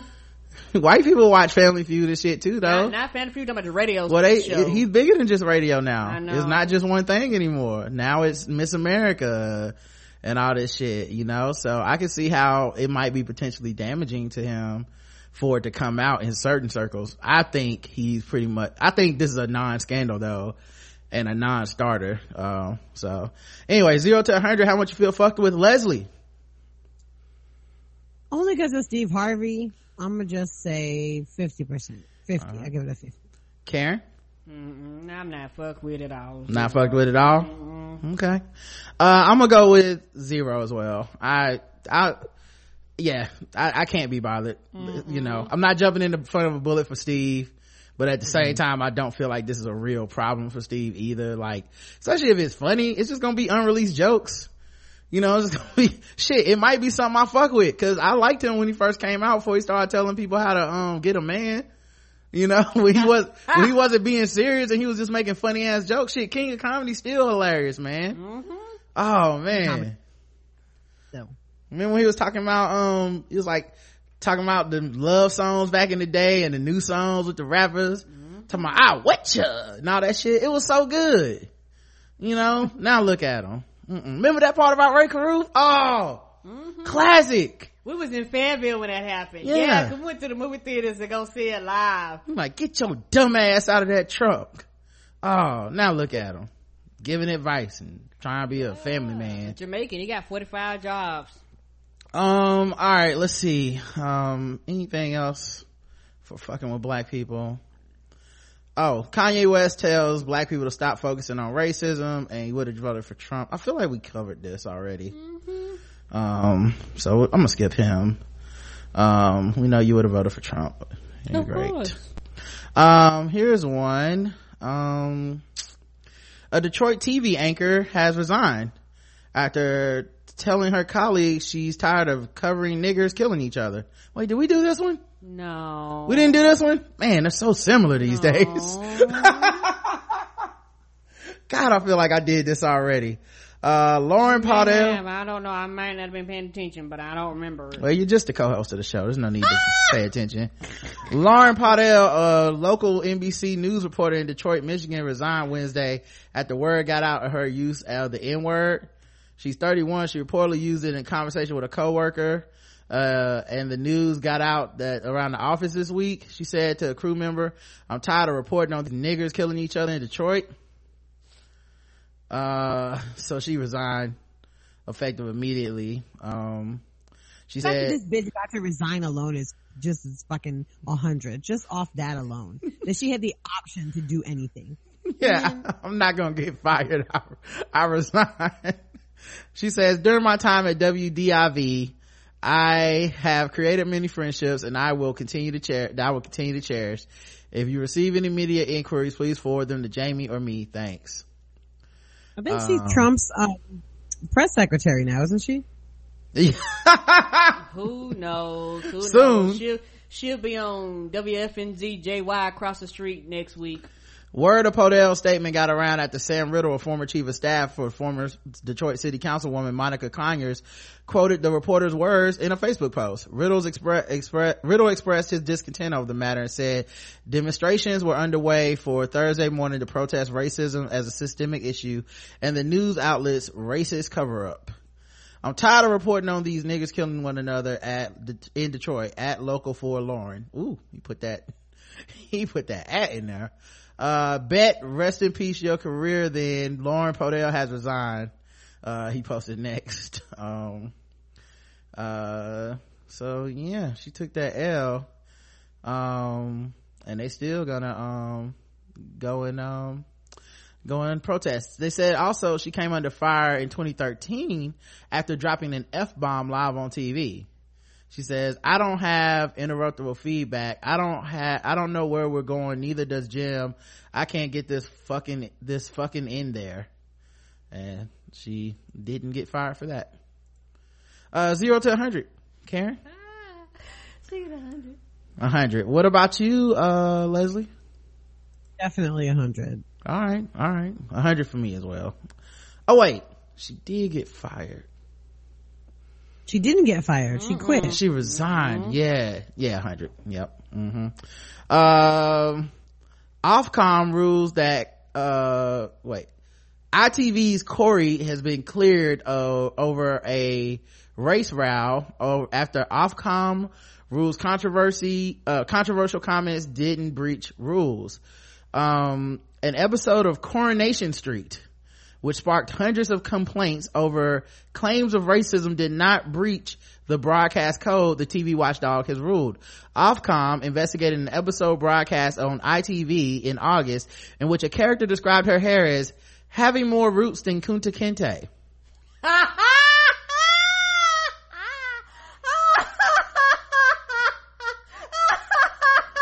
Now them some roots, girl. Them some roots for real. Oh, that's a good one. The remark refers to Roots, the novel by American author Alex Haley, which features the 18th century African slave of that name. A 1977 TV miniseries based off the book was a global sensation. The comment sparked an online backlash, with outraged viewers branding it racist and culturally insensitive. Ofcom also received 472 complaints about the episode. Today it published a ruling saying the comment did not breach the code. In a decision that is likely to outrage those who were offended by the original episode, the Kunta Kinte remark was made as a character Eva Price, played by Catherine Tildesley, 32, paid a visit to the hair salon. Looking in the mirror at her dyed hair, she said, "I have more roots than Kunta Kinte. No idea who that is, by the way, just something my mom used to say." Wow, they really fleshed that whole line out. Some viewers were quick to criticize the comment on Twitter. Olivia Brown wrote, 2016, and you wonder why there's a rise in hate crime, racial inequity, and xenophobia. At ITV Corey utilizing oppression as flippant humor. The Slavery Remembrance Organization wrote, at ITV, would you script I've Got More Secrets Than Anne Frank's Diary? Thought not. Racial bias, hashtag Black Lives Matter, hashtag Coronation Street. But some did not think the comment was offensive. You know what I'm saying? With a number taken to Twitter in defense of the show's script. The regulator investigated whether the remark breached a section of the broadcast code which states broadcasters must ensure that material which may cause offense is justified by context. That's a pretty broad rule. I don't know, how do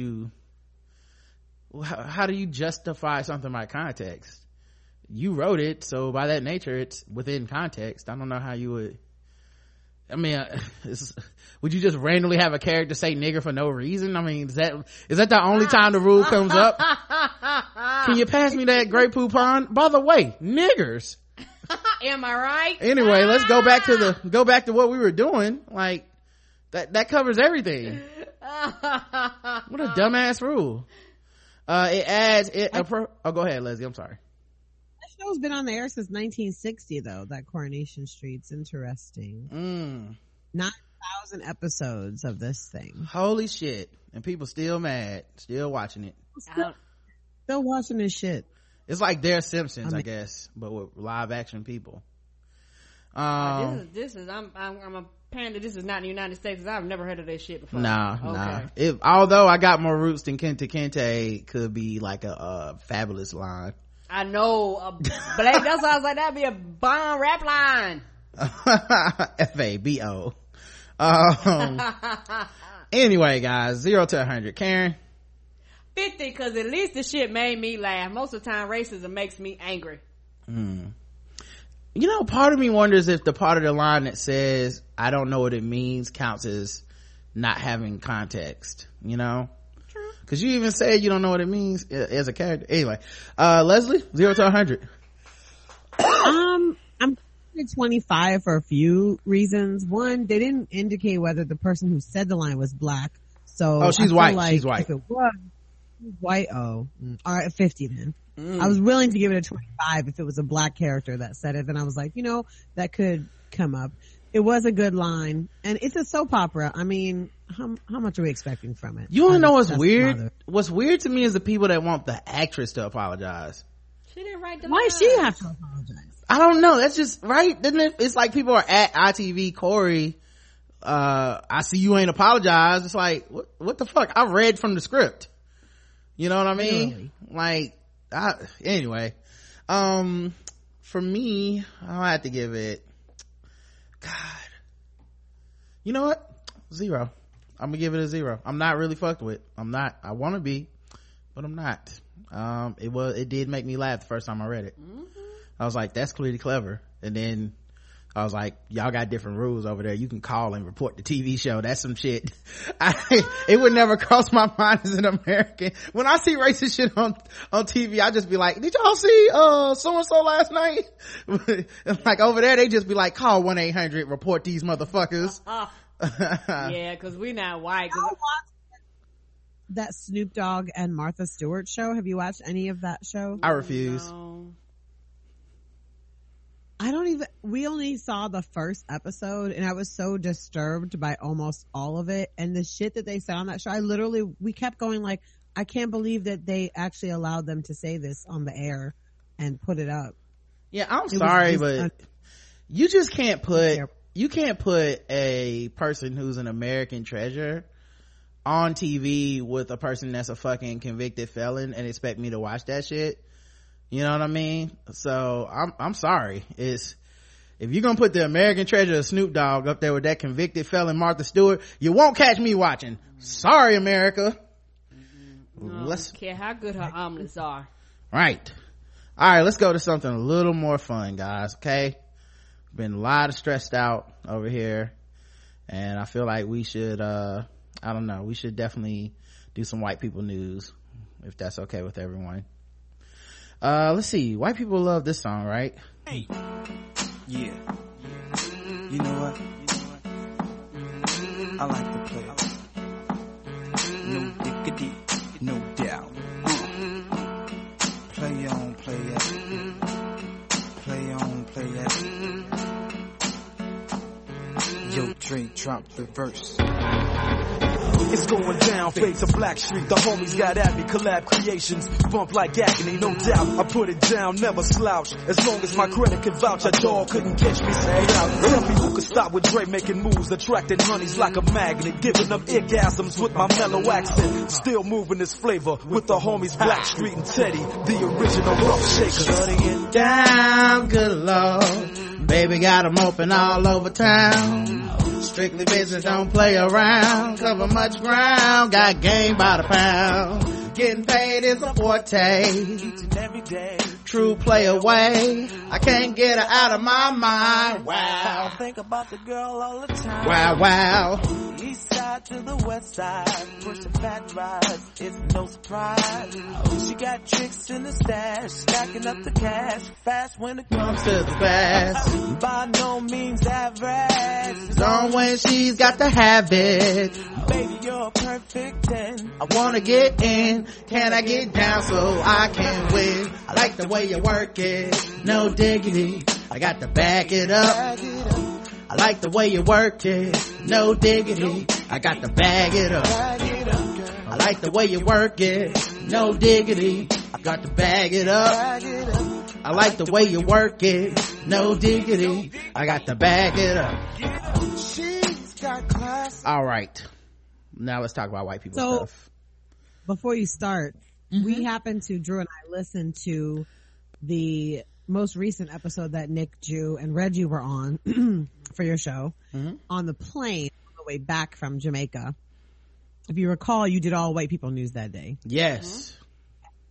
We almost peed ourselves on the plane. It was really obscene, like bad. People were looking at us and everything. I couldn't help myself. It was I'm very excited I get to actually be here for some white people news. So yeah, I'll probably end on white people news today. You know, like, why not? Yeah. It's been a pretty nice day.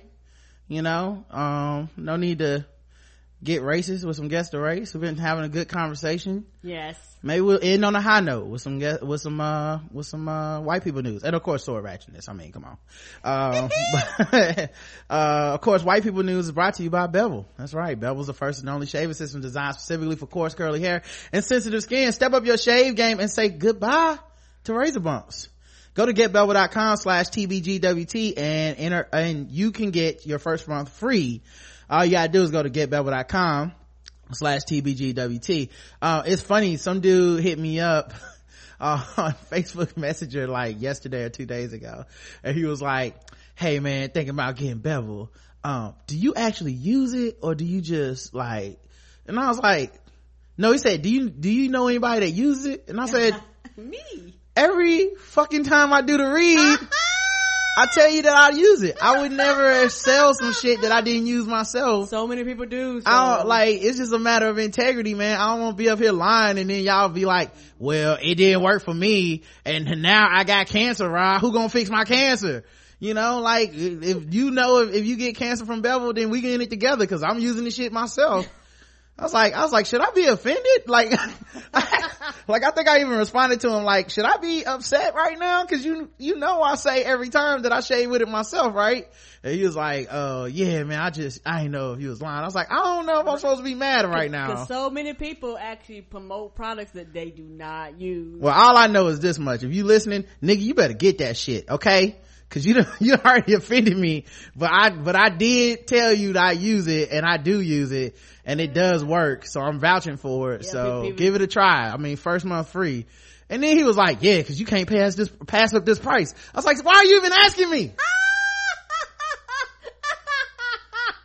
Free is always good, and shout out to the white people trying it, cause one dude was like, hey, my hair curly too. Right. I try some shit. I would try if I was listening to a podcast that gave away free tampons.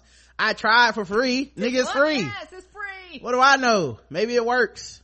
Use it to stop bleeding if I cut my arm or something. I don't know. Might come in handy. Maybe I can do some MacGyver shit with it. Anyway, getbelva.com/tbgwt. First month free. All right. White people news, guys.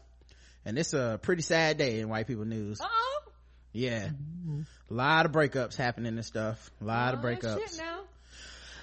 Apparently Naya Rivera is divorcing her husband Ryan Dorsey after 2 years of marriage and one child.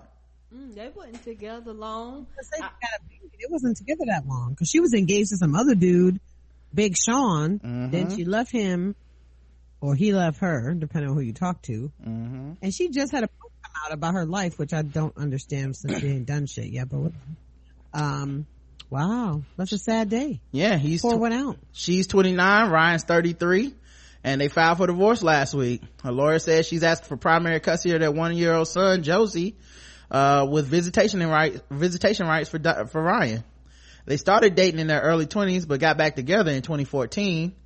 In recent months, Naya was seen with only her wedding band on, but in early November she wore her $100,000 diamond engagement ring again when getting dinner at Catch in West Hollywood. There have been no signs, however, that their marriage was on the rocks. Rivera and Dorsey tied the knot in 2014 after dating for just a few months. In her tell-all book, Sorry Not Sorry, she reveals her relationship. I'm sorry, I know she's not white, but that's the whitest title ever.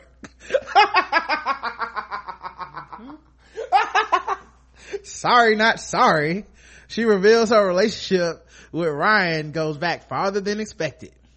What is she supposed to be sorry for? I don't know. She's only 29. Like, what have people come in her neck for when she's like, you know what? I said it, okay? Miracle Whip is better than mayonnaise, and I'm not taking it back. Chapter 1. Yes, I stand by. I have a question. Now, Ryan Gosling, I've heard of him before.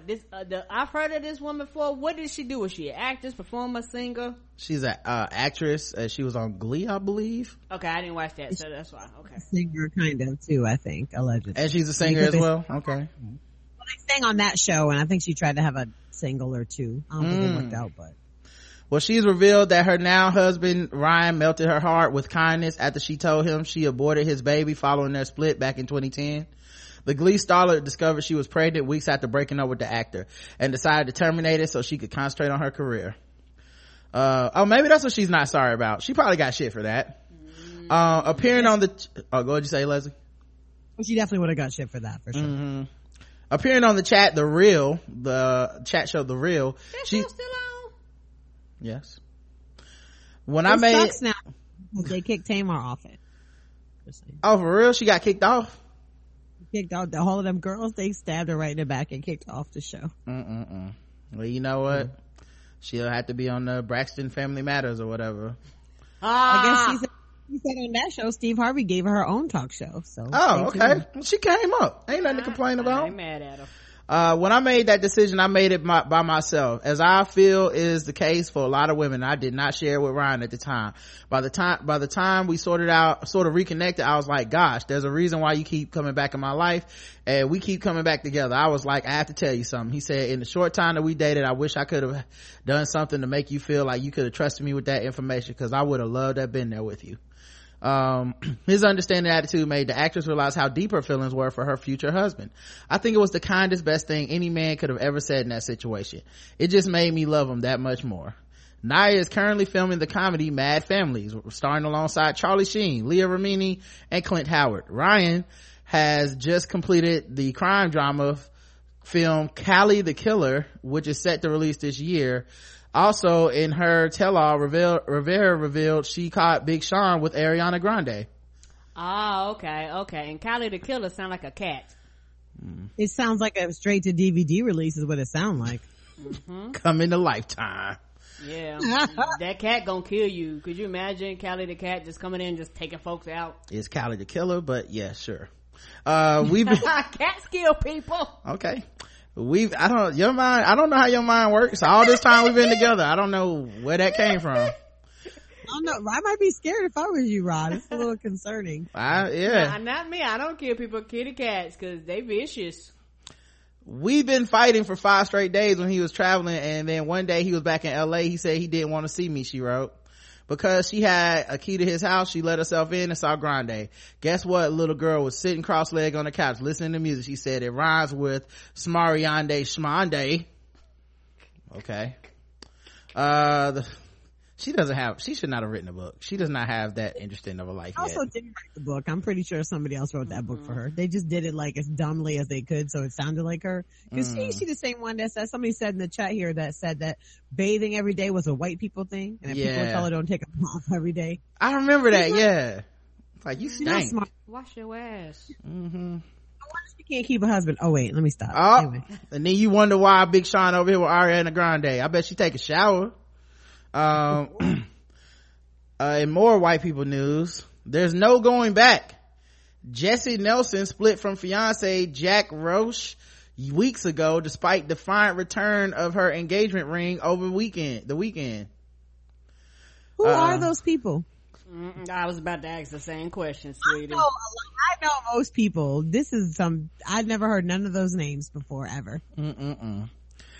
This is why we do this segment, okay? Isn't it relaxing having no stake in these people's lives? Just get to judge them and move on. Yeah, because I'm always like, who?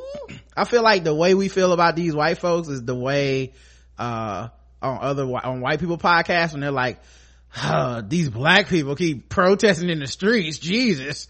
Like they another one died. Who is this one? Trayvon Martin. Now, who? I don't know. Do you know who he is? Like we had the same dismissive attitude of like, who? I don't know her. Like I don't. I don't. Anyway, Jessie Nelson, and it's spelled Jessy. Okay, all right. Rich white people names just as bad as poor black people. That's right. That in common. And but they judge us for ours, right? Come on. Right, she could put Jessie on a resume and still get a job. Right, she could put apple pecan pie on a resume, right, and get a job. But if we put Jessie on a resume, it's ghetto. Okay, I see you, whiteness. Come on. Jessie Nelson's romance with fiance of 18 months, Jack Roach, was once again thrown into scrutiny as sources tell The Sun that the duo have been broken up for weeks, despite Jessie wearing her her engagement ring on a TV appearance on Sunday. The 25-year-old Little Mix songstress. Oh, she sings. Okay. She first sparked split reports when she was spotted without her engagement ring, yet the return of her rock last week appeared to point to harmony. Oh, you guys have got to see this couple. Hold on. What's Little Mix? Is that a group? I'm so confused right now. Maybe it's a song? Must be how my mom feels all the time. Just confused. A young Yachty? No, it's Little Yachty. Little Boat? That sounds like me. I learned about Little Boat from Breakfast for Dinner. Wait a minute. That's the couple right there. What? Wait a minute. What's happening here? Why they both look like they going to the prom? I'm so confused right now. Why does he look 13 though? Right. Why he look like he just got his Nintendo? What's happening here? Clearly lives in his mother's basement. What's happening right now? What is going on here? Yes. He gotta be rich. Yeah, and she looked like his older. One step away from loving hip hop. I don't know, Topanga or something. This is crazy. Yeah, do we need to call the police on her? She done got somebody's child. Yeah, he looked like a Harry Potter cosplayer. Joe Spacey said he looks like he built her.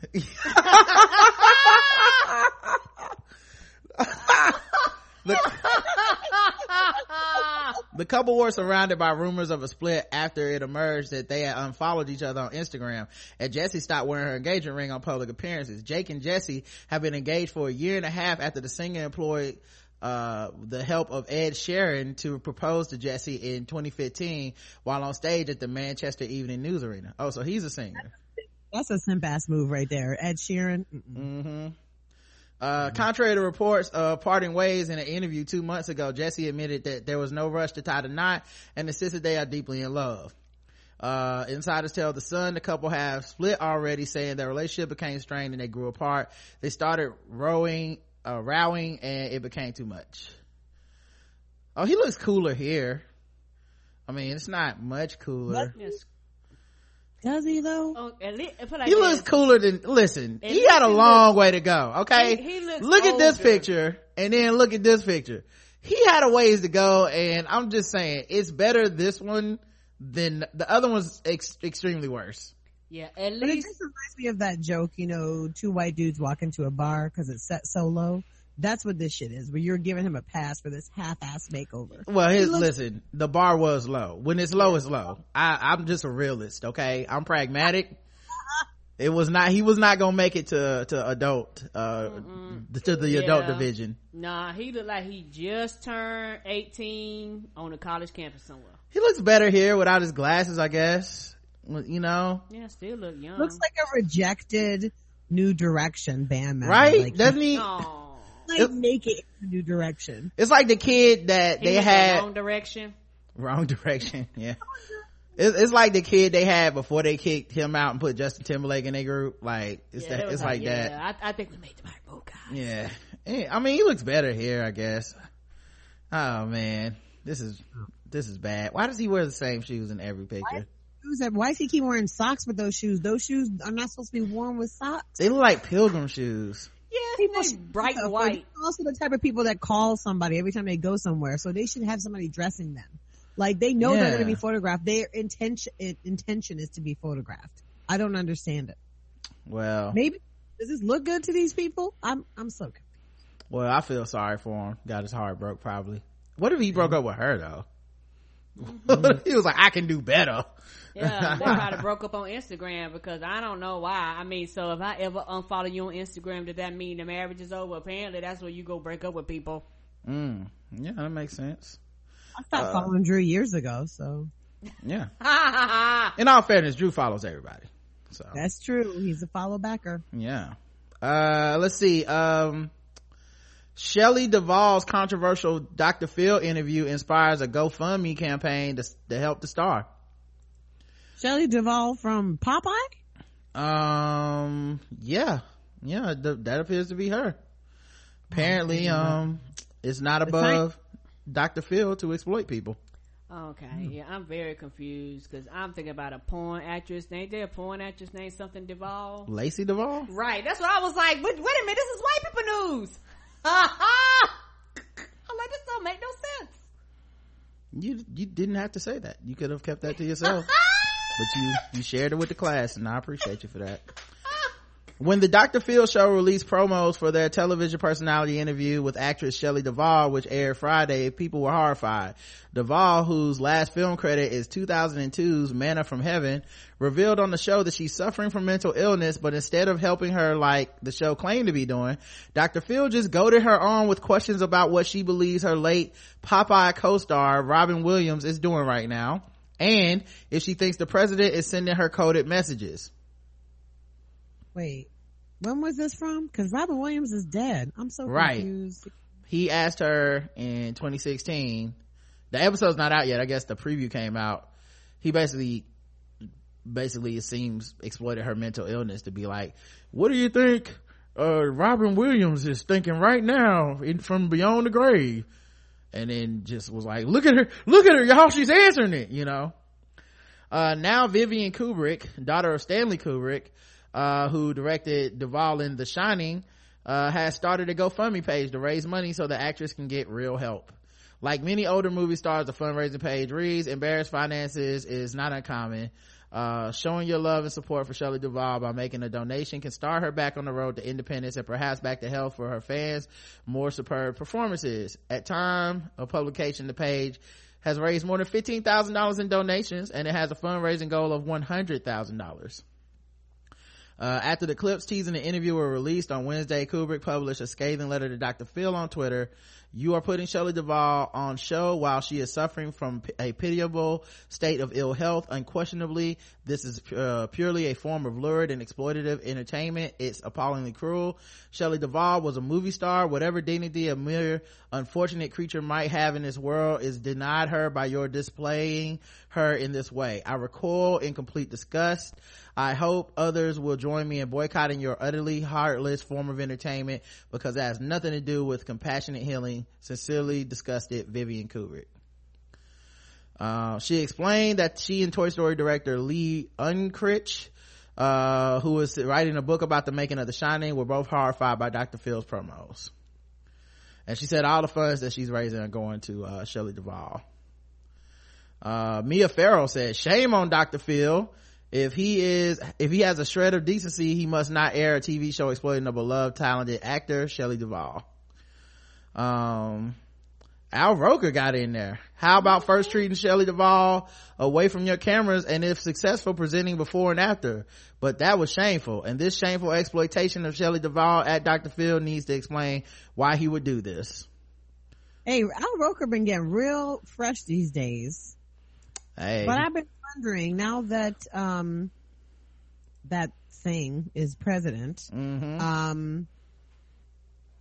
does this mean Billy Bush is forgiven? I just want to know, just so I understand what happens. Oh, I guess we'll see what job he ends up with, right?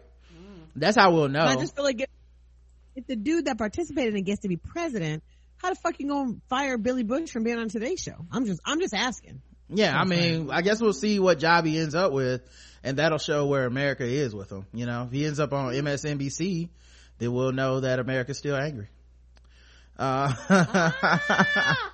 Let's see what else happened. Deborah Messing and Susan Sarandon are still fighting on Twitter. I think Susan Sarandon is the actress. Am I wrong? I know that much. No, you're right. You're right. I was like, I remember that name. I don't know who the other woman is. Way back in the innocent days of spring, two actors got into a fight on Twitter. In one corner, longtime activist, progressive voice, and Bernie Sanders supporter Susan Sarandon. On the other, longtime activist, progressive voice, and I'm with her, Deborah Messing. Sarandon was under fire for implying in an interview that she would rather see a Trump presidency than a Hillary one.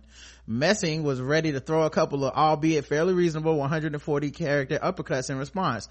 All in all, the level of enmity never rose above a terse parents at a PTA meeting, albeit on a national interest scale.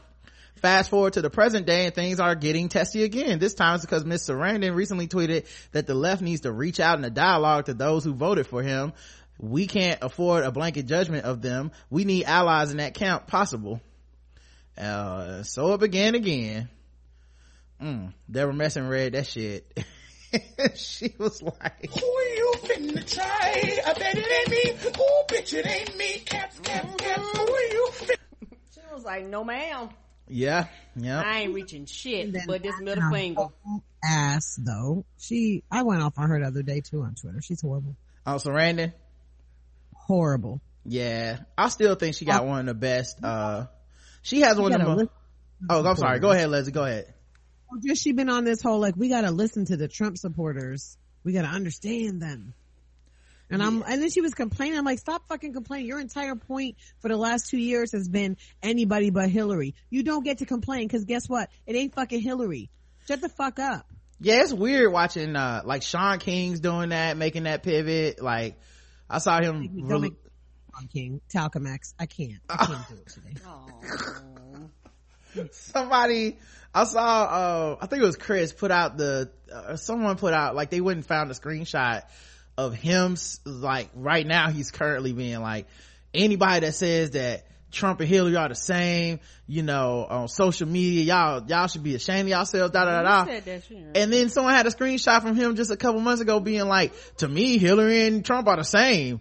It's like, how you gonna fucking, what you just said, you know what I mean? This is such a like, moment. Yeah, he did this, talking about that. Lovey was talking about it on That's Facebook. who it was, Lovey, yeah. And this ninja is one of these dudes that just sits around Googling himself all day, must be, because I swear he's like Beetlejuice. You say his name 3 times and he, poof, here he comes. Yeah. Got something to say.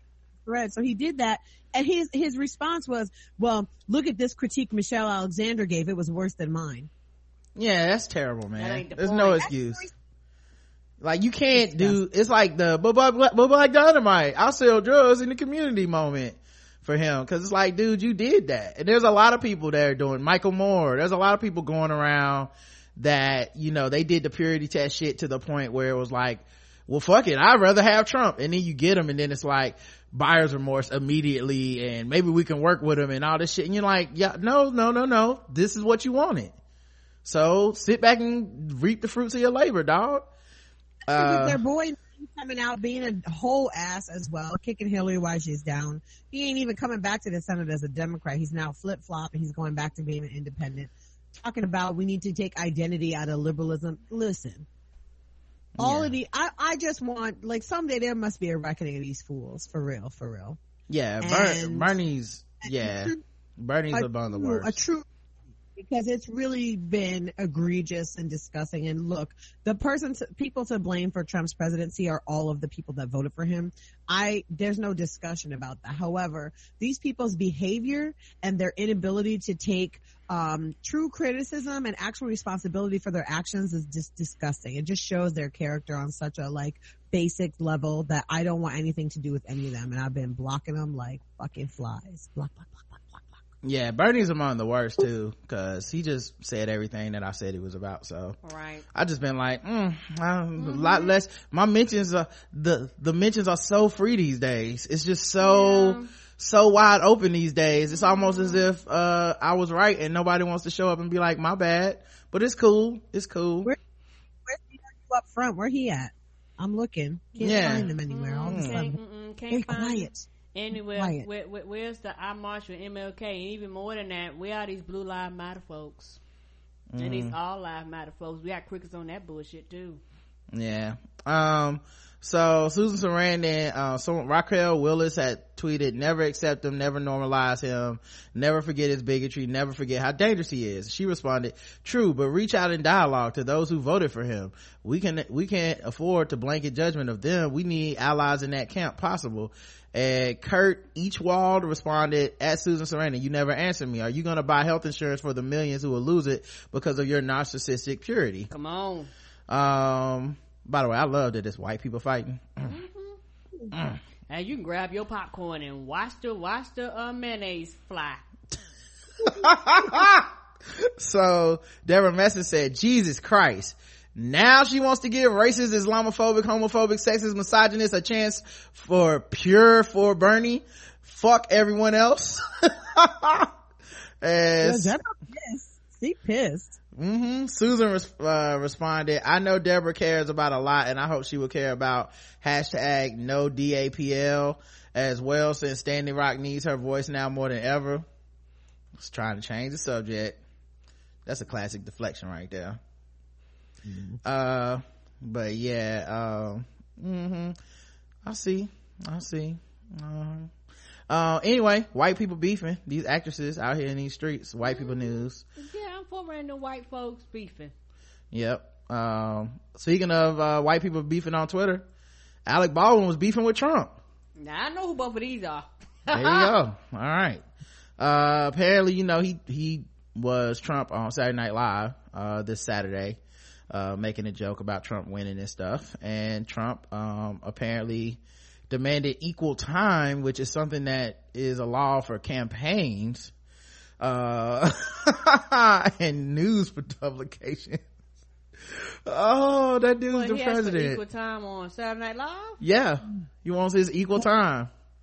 And like, he won. Does he understand that part of it? Like, what do you need equal time for? You're gonna be the fucking president. Yeah, it's over. He says, I watched parts of at NBC SNL Saturday Night Live last night. It is totally one-sided, biased show. Nothing funny at all. Equal time for us, said Donald Trump. AB Foundation, which I guess is Alec Baldwin's, ABF Foundation is his, Twitter.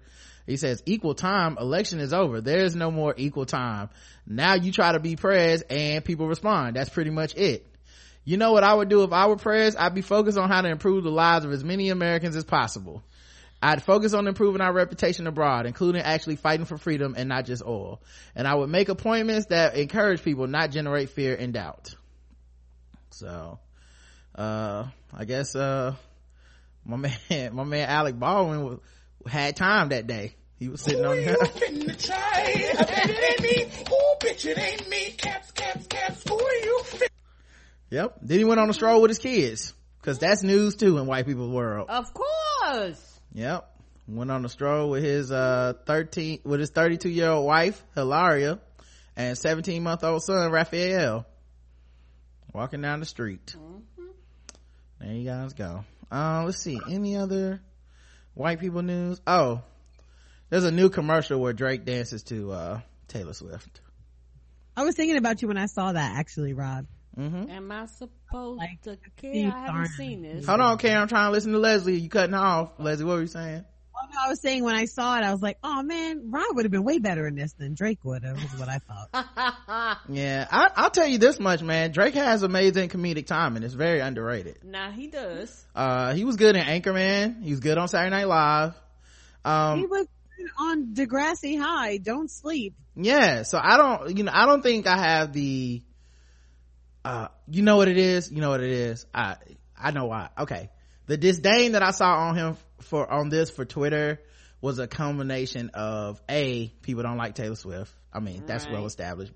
Especially black women don't fuck with Taylor Swift. You know, she's like the fucking, like, if there was a avatar for just like completely white people getting a pass, she's the one. You know what I mean?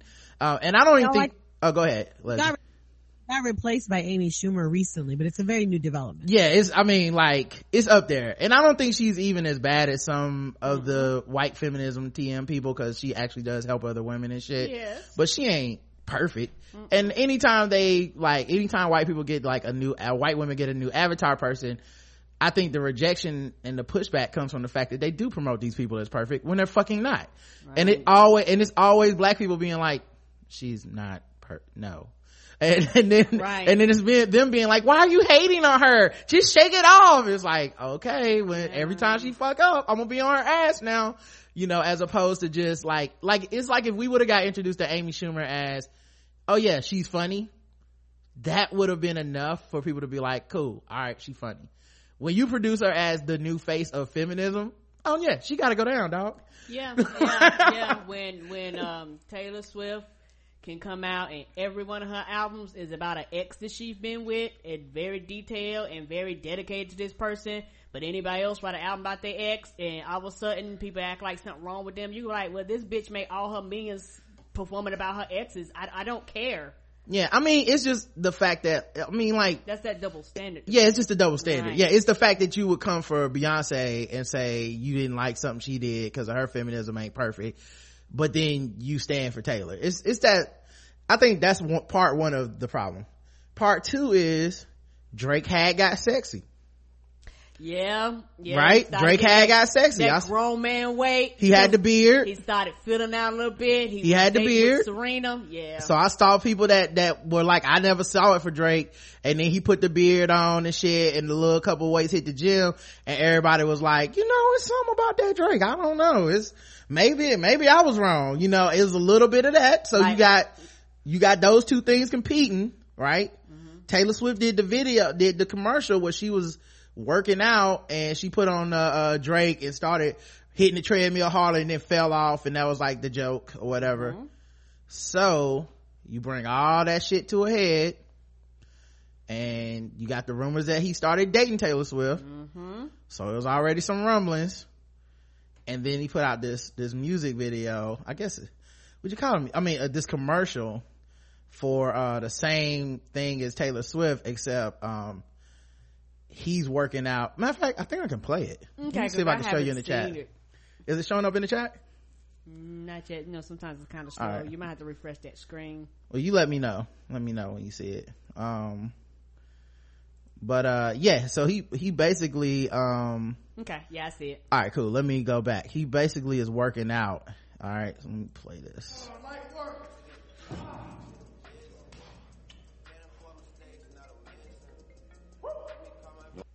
Oops, sorry, didn't mean to make that quiet.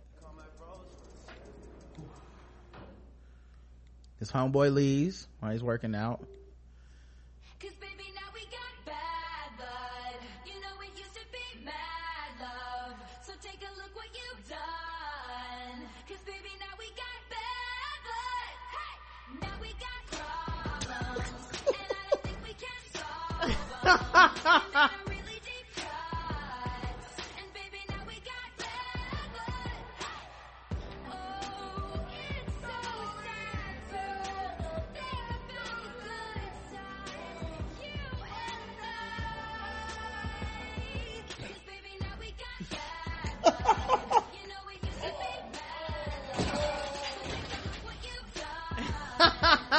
So it's the same commercial in reverse, basically. Oh, that's cute. Right? I thought it was cute as well. And I knew that white people would love it. That's very cute. And I don't have no problem with that. And yeah, you're talking about, Drake's performances. Yeah, he has very good, comedy cues. Like, he can actually do comedy really, really well. Right. But they do not love it as much as we hate it. Okay. Oh, I didn't see nothing to hate here. Yeah, I saw so much disappointment on my timeline. I might dislike certain things. Like, I might dislike certain things about Taylor Swift, but you know, if it's Flames, you know, it's Flames. Like, she got people producing who make her good songs. And I don't have a problem with this. I thought it was cute. Well, at any rate, not the black people did not think it was cute. Not the people I follow. They was like, this is the worst thing that has ever happened. Why can't 2016 be over? And shit like that. Like, it was bad. It was bad. It was that serious. Yeah. We almost ended. It was a bit of like spillover. Like, it was like, and this too. That's what I feel like it was more. If this had, like, let's say Hillary had won, right? And then this came out, I think it would have had a softer landing, but we already was like, fuck all the white people, y'all are the worst, and now you're taking Drake too, motherfuckers. It was like bad. It was very much like in Trump's America. This is, you know, like now we got this. Yeah, everything is to the 10th degree in Trump's America. Anything, like they blame Obama, I'm blaming everything on Trump. Right. All right. Let's see, is there anything else white people knew? Val Kilmer has apologized. Val Kilmer says Michael Douglas has apologized after making a misinformed claim that the star had throat cancer. Oh, Val Kilmer, that's an actor. He's been around forever. Didn't he play Batman? He did play Batman. Okay. Yeah, that man old. That is, he's 56. Michael Douglas is 72.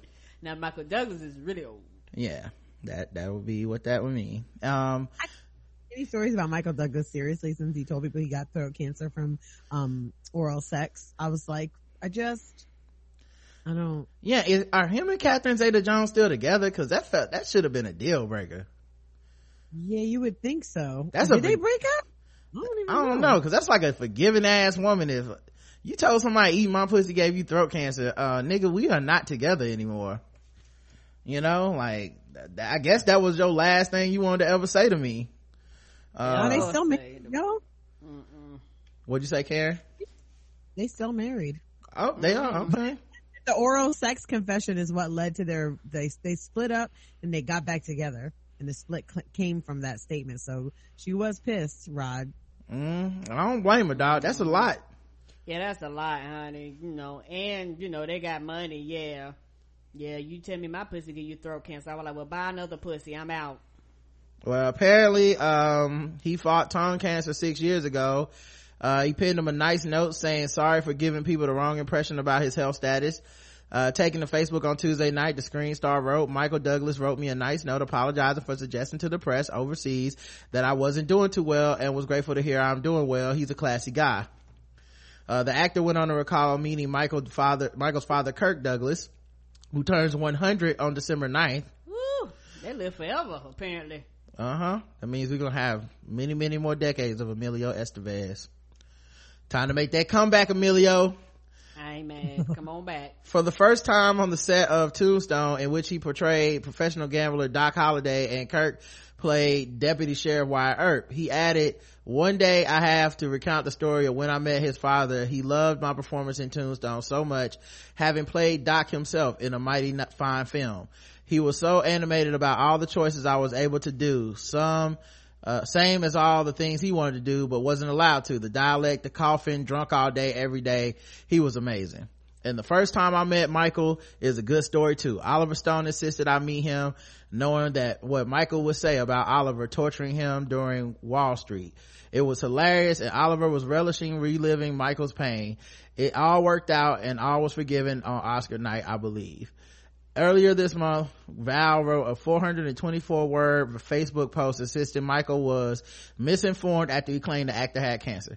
The actor said that the last time he spoke to Michael was 2 years ago. He was initially seeking a medical referral for a mysterious lump in his throat. Michael reportedly told the audience at an event in London days beforehand that Val, his co-star in 1996 The Ghost and The Darkness, is dealing with exactly what I had. Pussy cancer? He added that things don't look too good for the 56-year-old, best known for his role in Top Gun and as a singer in Jim Morrison in The Doors. My prayers are with him. That's why you haven't heard too much from Val lately, Michael told talk show host Jonathan Ross. However, Val dismissed his friend's statements earlier this month, writing on Facebook, I love Michael Douglas, but he is misinformed. Last time I spoke to him was 2 years ago when I asked him for a referral to a specialist for a diagnosis for a lump in my throat, which prevented me from continuing a tour of my play Citizen Twain. I ended up using a team at UCLA and have no cancer whatsoever. He continued, I still have a swollen tongue and I'm rehabbing steadily. I've made 3 films in the last year, one of which I directed and presenting as personal appearance, introducing it and then answering questions after.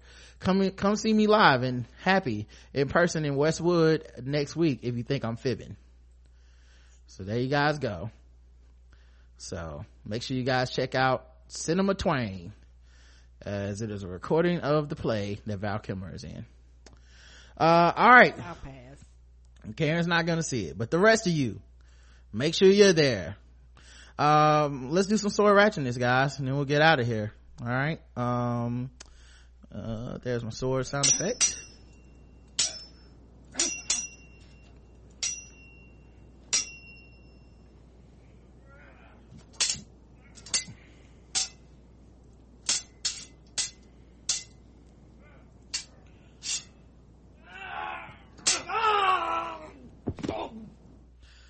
The second fiddle in a samurai sword robbery got 3 years.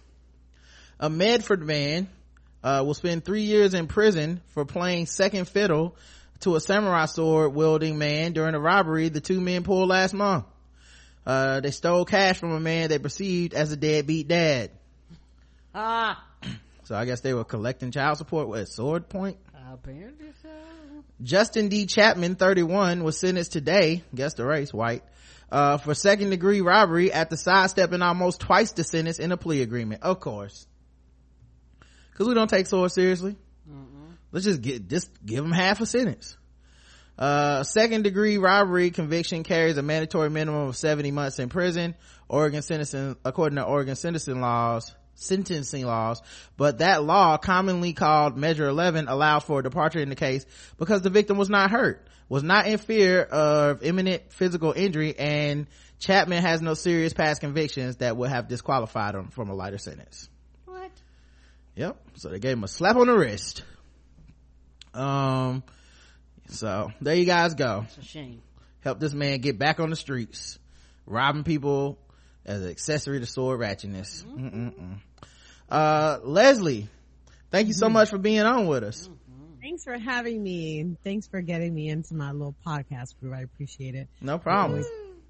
When's the next John, man? This week we'll be back. We're recording Wednesday, so you'll either get it Wednesday night or Thursday morning. We're back weekly. I'm off tour, thank God, so I'm home for a good stretch of time, which I'm excited about, so it's gonna be good. And you guys can follow us at Interracial John, that's JAWN. You can go to iTunes and Stitcher and find us there, or go to interracialjohn.com, and I'm at Leslie Mac, MAC. And Marissa and I watching the whole safety pin nonsense happen while we were in Jamaica, put our heads together while we were away, and next week we are launching the Safety Pin Box, which will be a subscription service, so be on the lookout for that. You guys can follow it at Safety Pin Box on Facebook and on Twitter. So for all you guilty white folks, we'll have a nice outlet for you, and you'll get a monthly task to complete, and you can pay us money and make yourselves feel better. So that is a great idea, man. I thought of that the other day and was like, I mean, as a joke, I'm not gonna do it, but I was like, someone need to get these dollars and leave it to enterprising young black women, man, out here making this money. I don't blame you. I hope you blow up, man. just get all the safety pins bedazzled and everything for these folks. Yeah, bedazzled, bejeweled. Your kids' birthstones and all sorts of. Get one for the dog. We don't care. All right, guys. We'll be back tomorrow with more of whatever this was today. Until then, getbevel.com/tvgwt. I love you. I love you too. Mwah.